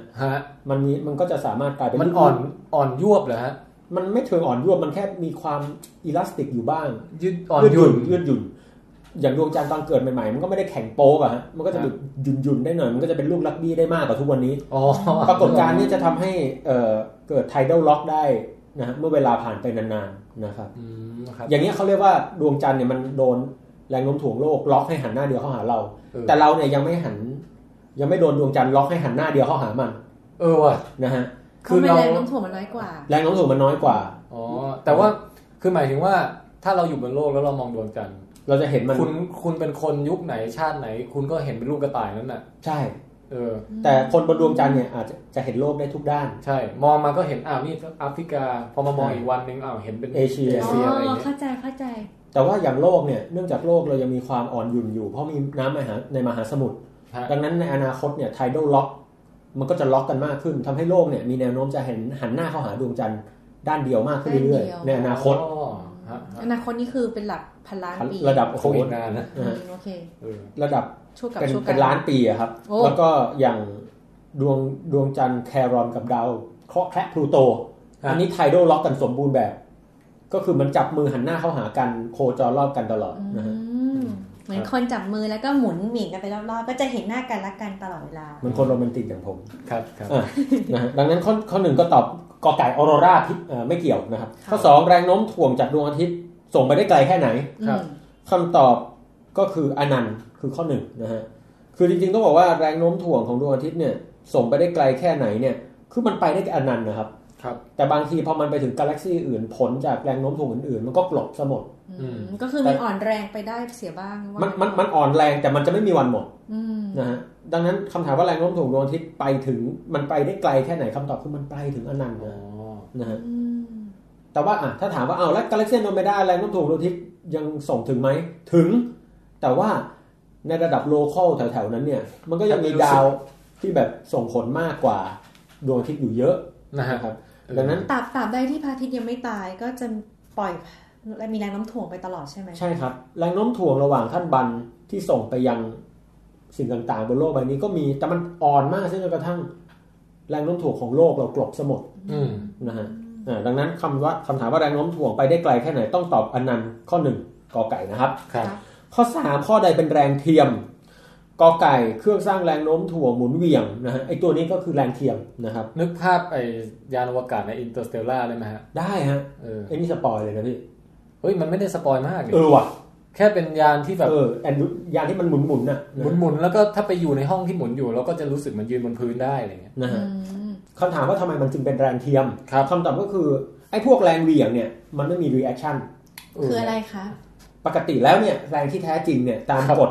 ของการเคลื่อนที่นะฮะมันจะต้องมีรีแอคชั่นของแรงหรือคู่ปฏิกิริยาเสมอถ้าผมทุบโต๊ะก็จะต้องทุบมือผมอย่างเงี้ยเด้งกลับมาใช่เสมอเลยรีแอคชั่นเกิดขึ้นเสมอในทิศตรงข้ามกันแต่ขนาดเท่ากันดังนั้นเหมือนในเรื่องกังฟูแพนด้าน่ะพออาโปใช่ป่ะคือเจ้าเสือที่เป็นตัวร้ายจะเข้ามาต่อยอาโปที่อาโปเป็นแพนด้าน่ะต่อยด้วยหมัดแรงมากเลยอ่ะแล้วอาโปก็ใช้ก็คือรับมาแล้วหลังจากก็ใช้พุงเด้งกลับไปก็คือแรงเท่ากับที่อาเสือออกอ่ะอาเสือก็เลยกระเด็นหายไปเลยครับนะฮะดังนั้นถ้าผมขี่มอเตอร์จักรยานนะฮะไปชนกับรถ10ล้อประสานงากันจังเบอร์เลยนะพี่ตายใช่แรงที่ผมกระทำกับรถ10ล้อกับแรงที่10ล้อกระทำกับผมอันไหนเยอะกว่ากันเท่ากันถูกต้องแต่ว่าป๋องแป๋งตัวเล็กกว่ามวลน้อยกว่าก็เลยเละอิมแพคเลยเยอะกว่าถูกต้องนะครับอย่างไรก็ตามแต่เวลาเกิดแรงเหวี่ยงเนี่ยนะฮะเวลาผมบอกว่าผมเอาน้ำใส่ถังผูกเชือกแล้วหมุนรอบหัวเนี่ยน้ำมันโดนเหวี่ยงออกไปใช่ไหมครับใช่ค่ะน้ำเกิดแรงเหวี่ยงแล้วรีแอคชั่นอยู่ไหนมันไม่คือแล้วเราบอกไม่ได้เลยว่าไอ้พื้นก้นถังอ่ะมันก็เป็นตัวดันกลับมาไม่ให้น้ำมันแบบกระเด็นวู่ไปเกี่ยวไหมพี่ทางกำลังจะบอกว่าแรงที่ถังเนี่ยดันน้ำนั่นแหละรีแอคชั่นของมันอันนี้ยังไม่ได้เพราะว่าทำไมฮะคือ2อย่างเนี้ยมันคอนแทคแตะกันอยู่ตรงกันเดี๋ยวคือน้ำเนี่ยดันถังออกไปกำลังจะดันออกไปอันนี้ถูกต้องแต่มันไม่ใช่คู่รีแอคชั่นกันรีแอคชั่นจริงๆมันจะต้องเกิดกับแรงเหวี่ยงที่ทำให้น้ำเนี่ยถูกเหวี่ยงออกไปถังเนี่ยมันดันน้ำมันเป็นรีแอคชั่นของแรงที่น้ำดันถังแต่นั้นไม่ใช่แรงเหวี่ยงไม่ใช่แรงเหวี่ยงผมเอาน้ำมาวางไว้ในถังตั้งไว้ในห้องเฉยๆเนี่ยถังมันก็ดันน้ำแล้วน้ำก็ดันถังอยู่แล้วแต่แรงเหวี่ยงเป็นอีกอย่างหนึ่งที่จู่ๆมันแอดเข้ามาเฉยเลยว่ะก็เป็นแรงของป๋องมันเพิ่มเข้ามาใช่ไหมใช่คือมันเกิดจากการที่เราเหวี่ยงมันนะฮะแต่คำถามคือแล้วตัวมันอะอะไรเป็นรีแอคชั่นของแรงเหวี่ยงก็เหวี่ยงกลับมาที่ป๋องเพราะป๋องขาก็จะโยกตามไม่ใช่เพราะอันนี้อธิบายได้แต่ว่ามันไม่ใช่นะครับแล้วอย่างนี้มันโอเคถือว่ายอมรับแล้วว่าแรงเหวี่ยงไม่มีรีแอคชั่นไม่มีรีแอคชั่นแต่ทีเนี้ยไอการที่มาตั้งเกณฑ์ตัดสินว่าต้องมีรีแอคชั่นถึงเป็นแรงจริงถ้าไม่มีถือเป็นแรงปลอมแรงเทียมอะไรครับอันนี้มันคือมันตั้งแบบสุ่มๆหรือว่าตั้งแบบมันสะท้อนให้เห็นกฎเกณฑ์อะไรของธรรมชาติโอ้โหลึกซึ้งมากนะฮะเดี๋ยวกลับมาตอบเดี๋ยวขอเฉลยอีก2อันแป๊บนึงเอาเลยครับ อันนี้เดี๋ยวตอบให้ที่2ข้อ2เขาบอกว่าน้ำขึ้นน้ำลงในมหาสมุทรเป็นแรงเทียมข้อนี้ไม่ใช่แน่นอนนะฮะเพราะว่าน้ำขึ้นน้ำลงนี่เกิดจากแรงดวงจันทร์ที่ดึงดูดน้ำในมหาสมุทรแล้วน้ำในมหาสมุทรก็ดึงดูดดวงจันทร์ด้วยอันนี้มีคู่แน่นอนข้อ3แรงที่ทำให้ประจุไฟฟ้าหมุนอยู่ในสนามแม่เหล็กก็คือประจุเนี่ยพอวิ่งไปในสนามแม่เหล็กมันจะหมุนอยู่ในสนามแม่เหล็กครับสนามแม่เหล็กมันหมุนประจุแล้วใครล่ะไปหมุนสนามแม่เหล็กคำตอบก็คือสนามแม่เหล็กจะได้รับอิทธิพลจากประจุอยู่แล้วนะครับแต่ว่าในระดับฟิสิกส์ระดับมัธยมปลายเราไม่ได้เรียนโมเมนตัมหรืออะไรที่อยู่ในสนามตัวสนามนี่ได้รับอิทธิพลแน่นอนทีนี้คำถามของพี่แทนบอกว่าเฮ้ยแล้วทำไมจู่ๆมาเรียกว่าแบบตัวไหนไม่มีรีแอคชั่นแล้วเป็นแรงเทียมมันเป็นกฎเบลอตั้งขึ้นมาได้ไงเนี่ยคือแบบตั้งแบบเอาแต่ใจหรือเปล่าก็อยากให้มันเป็นอย่างเงี้ยหรือว่ามันสะท้อนความจริงอะไรบางอย่างจริงๆก็คือเราตั้งกฎตัวนี้ขึ้นมาเอาไว้เช็คใช้ช่วยในการเช็คครับกฎข้อนี้ช่วยในการเช็คแต่จริงๆนิยามของแรงเทียมเนี่ยมันไม่ใช่คำถามคือว่าถ้าผมเอาน้ำมานะฮะแล้วก็เอาผ้าเนี่ยมาจุ่มน้ำแล้วผมเนี่ยเอาผ้าเนี่ยไปใส่ถังเวียงนี่หนูป่ะน้ำมันก็กระเด็นออกมาจริงๆแล้วคุณไปบอกได้ไงว่ามันไม่ใช่แรงจริงคำตอบก็คือว่าข้อนี้มันสะท้อนธรรมชาติของกฎฟิสิกส์อย่างหนึ่งที่บอกเราว่ากฎฟิสิกส์ของนิวตันจะจริงๆอยากจะเล่าเรื่องนี้เป็นวิถฐานเหมือนกันไว้เดี๋ยวผมจะเล่าให้ฟังแบบละเอียดแต่อันนี้ตอบเร็วๆก่อนก็คือว่ากฎฟิสิกส์ของนิวตันทุกข้อเนี่ยนะครับนิวตันบอกไว้อย่างชัดเจนแล้วว่ามันจะต้องเป็นจริงในทุกๆกรอบที่ไม่มีความเร่งผู้สังเกตเนี่ยจะต้องไม่เร่งกรอบที่ไม่มีความเร่งผู้สังเกตจะต้องไม่ขยับแบบกระชากไม่ใจร้อนอะไรอย่างเงี้ยเหรอไม่มีการใส่ไม่ใช่ฮะตัวผู้สังเกตจะต้องไม่มีแรงกระทำนึกออกไหมฮะสมมุติว่าผมเป็นคนขับรถเมล์ซึ่งตอนนี้ผมก็เป็นคนขับรถเมล์อยู่สมมติว่าถ้าผมเป็นคนขับรถเมล์แล้วผมเนี่ยมีลูกบอลอยู่ในรถแล้วผมกระชากรถเนี่ยออกไปข้างหน้าด้วยความเร่งแรงมากเลยเหยียบแบบปุ้มผมก็สังเกตเห็นว่าลูกบอลเนี่ยกิ้งไปข้างหลังเพราะป๋องเป็นคนเร่งดังนั้นผมก็เลยสรุปด้วยกฎฟิสิกส์ของผมว่าลูกบอลเนี่ยไม่มีแรงกระทำเลยแต่ก็กิ้งไปข้างหลังได้เพราะไม่มีใครไปเขี่ยลูกบอลเลยซึ่งมันผิดกฎฟิสิกส์ถูกไหมครับผู้สังเกตจะต้องอยู่ในกรอบที่ไม่เฉื่อยคือคนที่ยืนอยู่ข้างล่างก็จะพบว่าเฮ้ยลูกบอลมันไม่ได้กิ้งไปข้างหลัง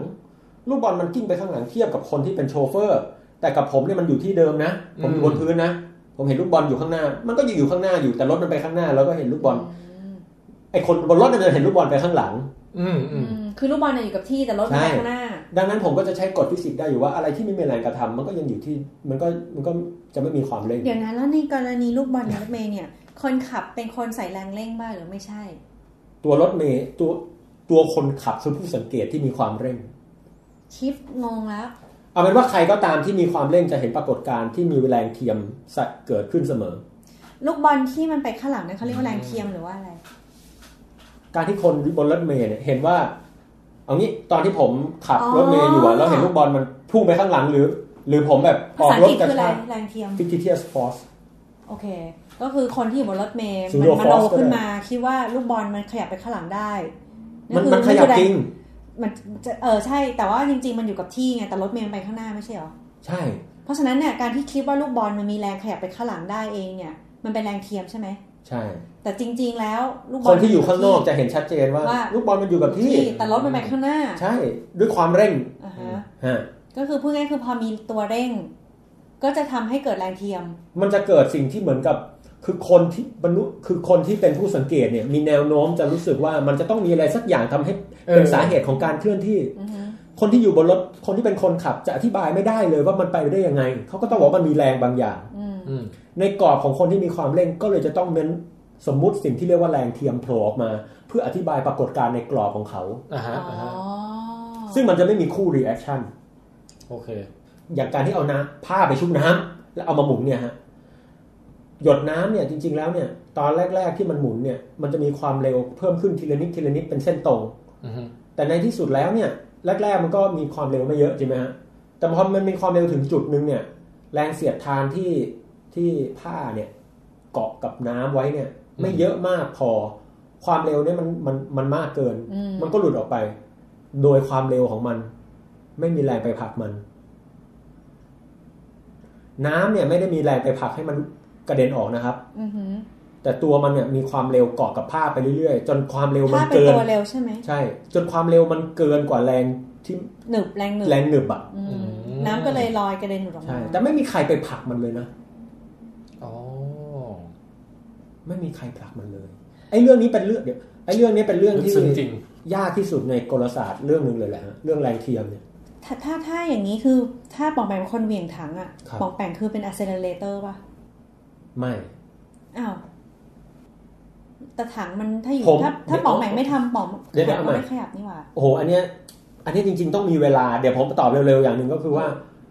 accelerator คนไหนจะมีความเร่งไม่มีความเร่งเนี่ยเราไม่ใช่ไปบอกว่าผมเป็นคนเหวี่ยงถังเพราะฉะนั้นผมเป็นคนที่มีความเร่งเฮ้ยไม่ได้เราจะต้องมีวิธีแยกแยะอย่างชัดเจนรัดกุมนะฮะยากจังเลยอ่ะแต่อยากเข้าใจมากอาจจะซับซ้อนนิดนึงแน่นอนเกริ่นเลยแล้วกันจริงๆตอนมาวันนี้นี่ก็อยากจะเล่าวิถีฐานเกี่ยวกับกลศาสตร์แบบนิวตันให้ฟังเพราะจริงๆมันก็เป็นพื้นฐานที่สำคัญที่สุดที่ทำให้เกิดกลศาสตร์ทุกสรรพสิ่งกลศาสตร์ที่แบบพวกดึงกระต่ายออกมาจากหมวกอะไรพวกนี้แหละอันนั้นมายากลนะกลศาสตร์อันนี้ก็คือการเคลื่อนที่ของสิ่งต่างๆที่ใช้อธิบายปรากฏการณ์ได้ครอบคลุมที่สุดตั้งแต่มีทฤษฎีฟิสิกส์มาเลยก็ว่าได้ของนิวตันเนี่ยแต่จริงๆมันมีความลึกซึ้งอยู่ภายในเฮ้ยเล่าให้ฟังหน่อยดีอยากเข้าใจเขาหน้าพูดถึงจักรวาลโดยองค์รวมเนี่ยมันจะเป็นสิ่งใดไปนอกจากการเคลื่อนที่นึกออกไหมคือแค่พูดว่าคำว่าการเคลื่อนที่เนี่ยมันก็คือเป็นส่วนใหญ่ของสิ่งที่ประกอบขึ้นเป็นจักรวาลแล้วมั้งใช่มีปรัชญานึงเขาถามไว้ว่ามีความเปลี่ยนแปลงใดในเอกภพที่ไม่มีการเคลื่อนที่เป็นพื้นฐานหรือไม่เข้าใจคำถามนี้มีความเปลี่ยนแปลงใดในเอกภพที่ลึกลงไปถึงที่สุดของมันแล้วอ่ะไม่ได้เกิดจากการเคลื่อนที่ไม่น่าจะมีนะใช่นั่นแหละดิคือทุกอย่างเป็นการเคลื่อนที่เป็นการเคลื่อนที่หมดเพราะมันจะมีเปลี่ยนแปลงอะไรได้มันก็ต้องมี movement หรือมีการเคลื่อนที่บางอย่างใช่ไหมแต่ในควอนตัมอาจจะมีได้แต่อย่างไรก็ตามในระดับฟิสิกส์คลาสสิกทุกอย่างมันเป็นการเคลื่อนที่หมดนั่นน่ะดิก็ถึงได้คิดไงว่าต้องมีการเคลื่อนที่ดังนั้นกลศาสตร์แบบนิวตันนี่แหละคือถือเป็นสุดยอดแก่นแห่งฟิสิกส์ที่ไม่มีใครที่จะเรียนฟิสิกส์อย่างมีแก่นสารและมีพื้นฐานที่ดีเนี่ยละเลยสิ่งนี้ไม่ได้เลยมันลึกซึ้งแล้วก็ควรค่าในการทำความเข้าใจถึงขั้นที่นักฟิสิกส์รางวัลโนเบลชื่อสุพรมัญญันจันทรสิกขาเนี่ยนะครับซึ่งคิดเรื่องสุพรมัญญันเลยสุพรมัญจันทรสิกขาสุพรมัญจันทรสิกขาอ๋อครับได้คิดทฤษฎีเกี่ยวกับขีดจำกัดจันทรสิกขาขึ้นก็คือดาวที่เกินขีดนี้ไปมันจะเกิดเป็นดาวนิวตอนอะไรพวกนี้หรือเป็นหลุมดำเป็นอะไรอันนี้เป็นเรื่องที่เคยเล่ามาแล้วหลายทีก็คือดาวฤกษ์โตมากๆเขาบอกว่าถ้าเกินถึงจุดนึงพอตายมันจะเป็นหลุมดำเกินถึงจุดนึงจะเป็นดาวนิวตรอนไอ้พวกขีดพวกนี้คุณจันทรสิกขาเป็นผู้คำนวณไว้ในระยะหลังได้รางวัลโนเบลก็ใช้เวลาในชีวิตอ่านหนังสือเล่มนึงหนังสือเล่มนั้นชื่อ Principia นี่เขียนโดยไอแซคนิวตันนะครับเขาบอกว่าเขาอยากจะเข้าใจจิตใจผู้ชายคนนี้ก็อ่านแล้วผมนี่แหละจะมานำพาทุกท่านเข้าสู่กลศาสตร์แบบนิวตันผมรอฟังครับแล้วก็ในวันนั้นเนี่ยอยากให้ปองแปงใส่วิกทรงผมแบบนิวตันมาด้วยนะหาจากไหนคะนี่ครับวันนี้เรามาเฉลยกันให้ครบก่อนข้อสุดท้ายฮะครับApple ตกลงสู่โลกตอนนี้มันร่วงลงจากจริงนะฮะครับอะไรเป็น reaction ของมันระหว่างข้อ1แรงที่ Apple ดูดโลกข้อ2อากาศดัน Apple และข้อคอควายไม่มี reaction แรงที่มันร่วงอะไรแรงที่โลกดูด Apple เนี่ยทำให้ Apple ตกลงสู่โลกนะฮะไม่มี reaction เนี่ยผิดแน่นอนเพราะว่ามันแรงทุกแรงที่เป็นแรงจริงต้องมี reaction ครับอากาศดัน Apple ไม่ใช่แน่นอนดังนั้นก็ต้องบอกว่าเป็นแรงที่ Apple ดูดโลกขึ้นมานะครับผู้ที่ตอบถูกมี7ท่านนะครับก็เดี๋ยวเราจะให้หมายเลขไปนะครับนะฮะเดี๋ยวยังไงรบกวนแรนดอมใช่ไหมคะเสียดายไม่ใช่6ท่านนะไม่งั้นจะได้ถอยลูกเต๋าเอาละครับผู้ที่ตอบถูกนะฮะคนที่1นะครับคุณภคิน N คนที่2คุณภากรศรีรักษาคนที่3คุณไอเป๋าเวทนะฮะคนที่4คุณปิงบุญนาคคนที่5คุณธนวัฒน์ดีโป้คนที่6คุณมีนธนัญญาและคนที่7นะครับคุณภารนัทอักษรศิรินะครับขอแสดงความยินดีด้วยแต่จะมีเพียงท่านเดียวนะฮะที่ได้รับรางวัลผมสังเกตว่าชื่อคนส่วนใหญ่ที่ตอบถูกขึ้นต้นด้วยตัว P ป่ะฮะ1 2 3 4ใน7อ๋อเหรอครับก็เรียกได้ว่าเกิน 50% โอเคครับครับเอาละครับก็ใครที่อยากตอบถูกแนะนำนะฮะให้เปลี่ยนชื่อเป็นตัว P ตุ้ยครับคราวนี้นะครับทองแพง ของแพ้โหนี่2ตัวเลยนะพี่เอาละครับ7คนนะฮะคนที่1ก็จะเริ่มจากวันอาทิตย์นะครับคนที่7ไปสุดที่วันเสาร์ท่านบานเลือกมา1วันในปีนี้วันที่เท่าไหร่เดือนอะไรครับวันที่เท่าไหร่แล้วเดือนอะไรด้วยเหรอครับมั่วๆเลย28เดือน28เดือน7นะฮะครับวันที่28เดือน7เดือน7นี่ก็คือเดือนกรกฎาคมครับผมหรือครับยูไลนะฮะยูไลวันที่28ตรงกับวันที่วันพฤหัสครับวันที่7เป็นคนที่7เป็นวันเสาร์คนที่6เป็นวันศุกร์คนที่5ก็จะเป็นวันพฤหัสซึ่งคนนั้นก็คือคุณธนวัฒน์ดีโป้ฮะนะครับก็ยินดีด้วยนะคะติดต่อเข้ามายินดีครับยินดีนะจะบอกว่าอุตส่าห์เตรียมของขวัญให้ผู้ตอบถูกเขาก่อนนะคุณไซเฟอร์ครับอุตส่าห์ไปซื้อหนังสือนิทานเวตาลครับที่เวอร์ชั่นการ์ตูนนะฮะมังงะเวอร์ชั่นมังงะมาให้นะครับวางไว้ฮะในห้องลูซี่เยี่ยวใส่ฮะเฮ้ยจริงป่ะพี่จริงฮะติดต่อเข้ามาคุณไซเฟอร์ว่ายังอยากได้อยู่เปล่าถ้ายังอยากได้เดี๋ยวจะส่งไปให้ครับก็เล่มใหม่ไม่ได้หรอผมว่าเปลี่ยนพี่ผมราดแอลกอฮอล์แล้วนะแต่ว่าเอาเล่มใหม่เถอะสงสารคุณไซเฟอร์พี่ตอนนี้ลูซี่มันเกเรมากเลยนะมันเหงาคือเราว่ามันสืบเชื้อสายมาจากแมวข้างถนนที่สัญชาตญาณการสืบพันธุ์แรงมากต้องทำแรงมากคือเหมือนกับตั้งแต่รุ่นแม่รุ่นยายรุ่นอะไรของมันมาเนี่ยนะรุ่นทวดรุ่นอะไรเนี่ยมันได้มาตลอดคงแบบว่านะฮะมีลูกดกมาตลอดอะไรเงี้ยมาถึงรุ่นนี้ก็แบบอยากจะออกไปหาสามีแต่ว่าผมก็ไม่อยากให้มันออกไปนอกห้องเลยนะฮะอันตรายมีไซบีเรียนอยู่ชั้นล่างนะฮะร้องง่ำร้องกรวก็เลยได้แต่เหงาแล้วก็พอไม่พอใจอะไรก็เยี่ยวอย่างเงี้ยครับซึ่งก็เดี๋ยวสักวันต้องพาไปทำหมันแล้วล่ะใช่คุณหมอบอกว่าให้พาออกสังคมด้วยหวังว่าพาไปทำหมันจะช่วยได้ออกสังคมนี่ก็เดี๋ยวลองดูนะฮะแล้วเดี๋ยวจะมาเล่าอเนกดกให้ฟังอเนกดกกลับมาที่เรื่องราวของรางวัลสำหรับสัปดาห์นี้ฮะสัปดาห์นี้ก็เราจะมีรางวัลอะไรชัดเจนไหมครับหรือว่าเป็นปริศนาต่อไปมีเป็นปริศนาครับแต่ว่าสำหรับผมมีในใจละนะฮะเดี๋ยวคุณธนวัฒน์ดีโป้นะฮะรบกวนติดต่อเข้ามาแล้วเดี๋ยวผมจะส่งรางวัลไปให้ได้ครับทีนี้คำถามวิดเกมประจำตอนนี้มีไหมฮะมีดีไหมพี่หรือว่าเราจะเว้นสักตอนหนึ่งให้คนได้พักหน่อยหรือว่าจริงๆแล้วคือพวกเราไม่มีคำถามนั่นเองเดี๋ยวจริงๆเราเริ่มเปิดรับคำถามจากทางบ้านได้มั้งไหมน่าสนใจจริงๆเราเปิดรับไปแล้ววะพี่แล้วยังเดี๋ยวก่อนเปิดรับถึงว่าให้เขาลองให้เขาอีเมลคำถามเข้ามาแล้วเราเอามาถามแต่ตัวเขาเองก็จะหมดสิทธิ์ในการตอบแต่คุณจะได้รางวัลจากการเป็นคำถามเอ้ยโอเคมุกเพราะว่าพวกเราเริ่มจะหมดมุกกันแล้วนะฮะเราว่าดีเหมือนกันนะเราก็อยากดูคนฟังปล่อยของแฮะเอางี้เดี๋ยวตอนนี้ถามมั่วๆไปก่อนไม่ก็เนี่ยเป็นตอนนี้เลยเป็นตอนนี้เลยไหมล่ะพี่คำถามในตอนนี้ก็คือเปิดรับคำถามไงพี่ใช่คือหมายว่าคำถามในตอนนี้คือให้ส่งคำถามกันเข้ามาแล้วคำถามใครเจ๋งสุดก็ได้รางวัลและคำถามในวันนี้นะฮะหลังจากเราได้สรุปองค์ประชุมเรียบร้อยครับวิดแคสนี่ก่อตั้งมาเป็นระยะเวลา3ปีกว่าแล้วนะฮะครับแล้วก็คำถามนี่ก็ออกไปจากผมเยอะแยะมากมายออกมาจากท่านบันท่านแทนนะฮะก็เป็นมะม่วงก็เด็ดหมดต้นแล้วฮะจริงๆต้องบอกนี่ครับว่าจริงๆคำถามเนี่ยมันก็ยังมีกันได้เรื่อยๆนะครับแล้วก็บนโลกของเราเนี่ยคำถามนี่ก็เป็นสิ่งที่สำคัญเพราะมันเป็นส่วนกำหนดคำตอบในชีวิตครับคำถามที่ผิด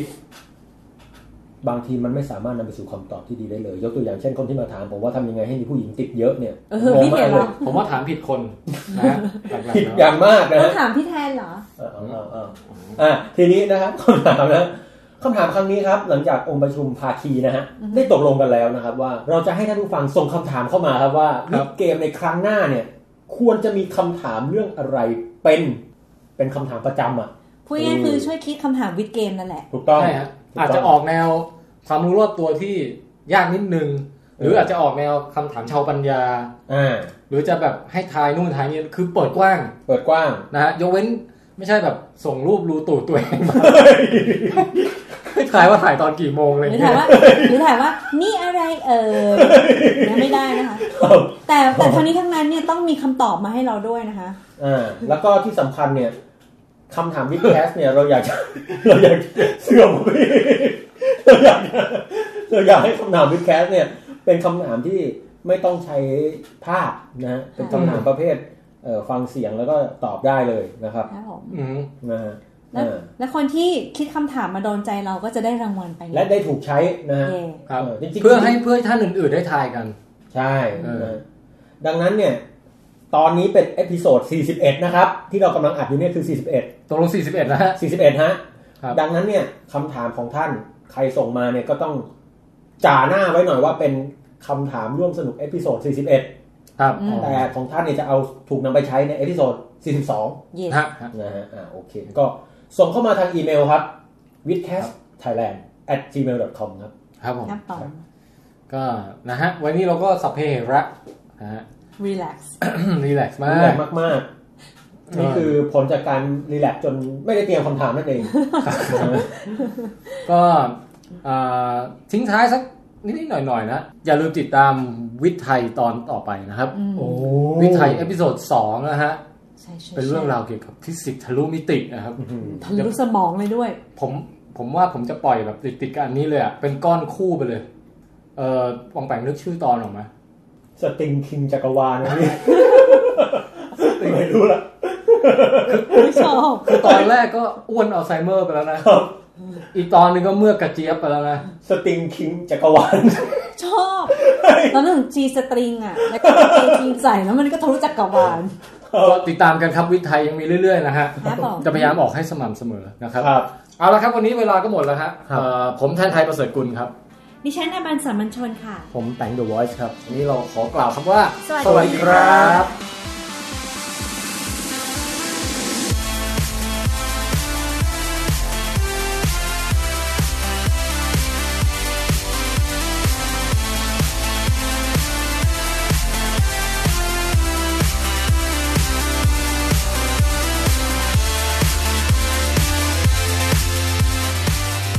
โปรดติดตามฟังวิดแคสต์ต่อได้ในเร็วๆนี้ครับ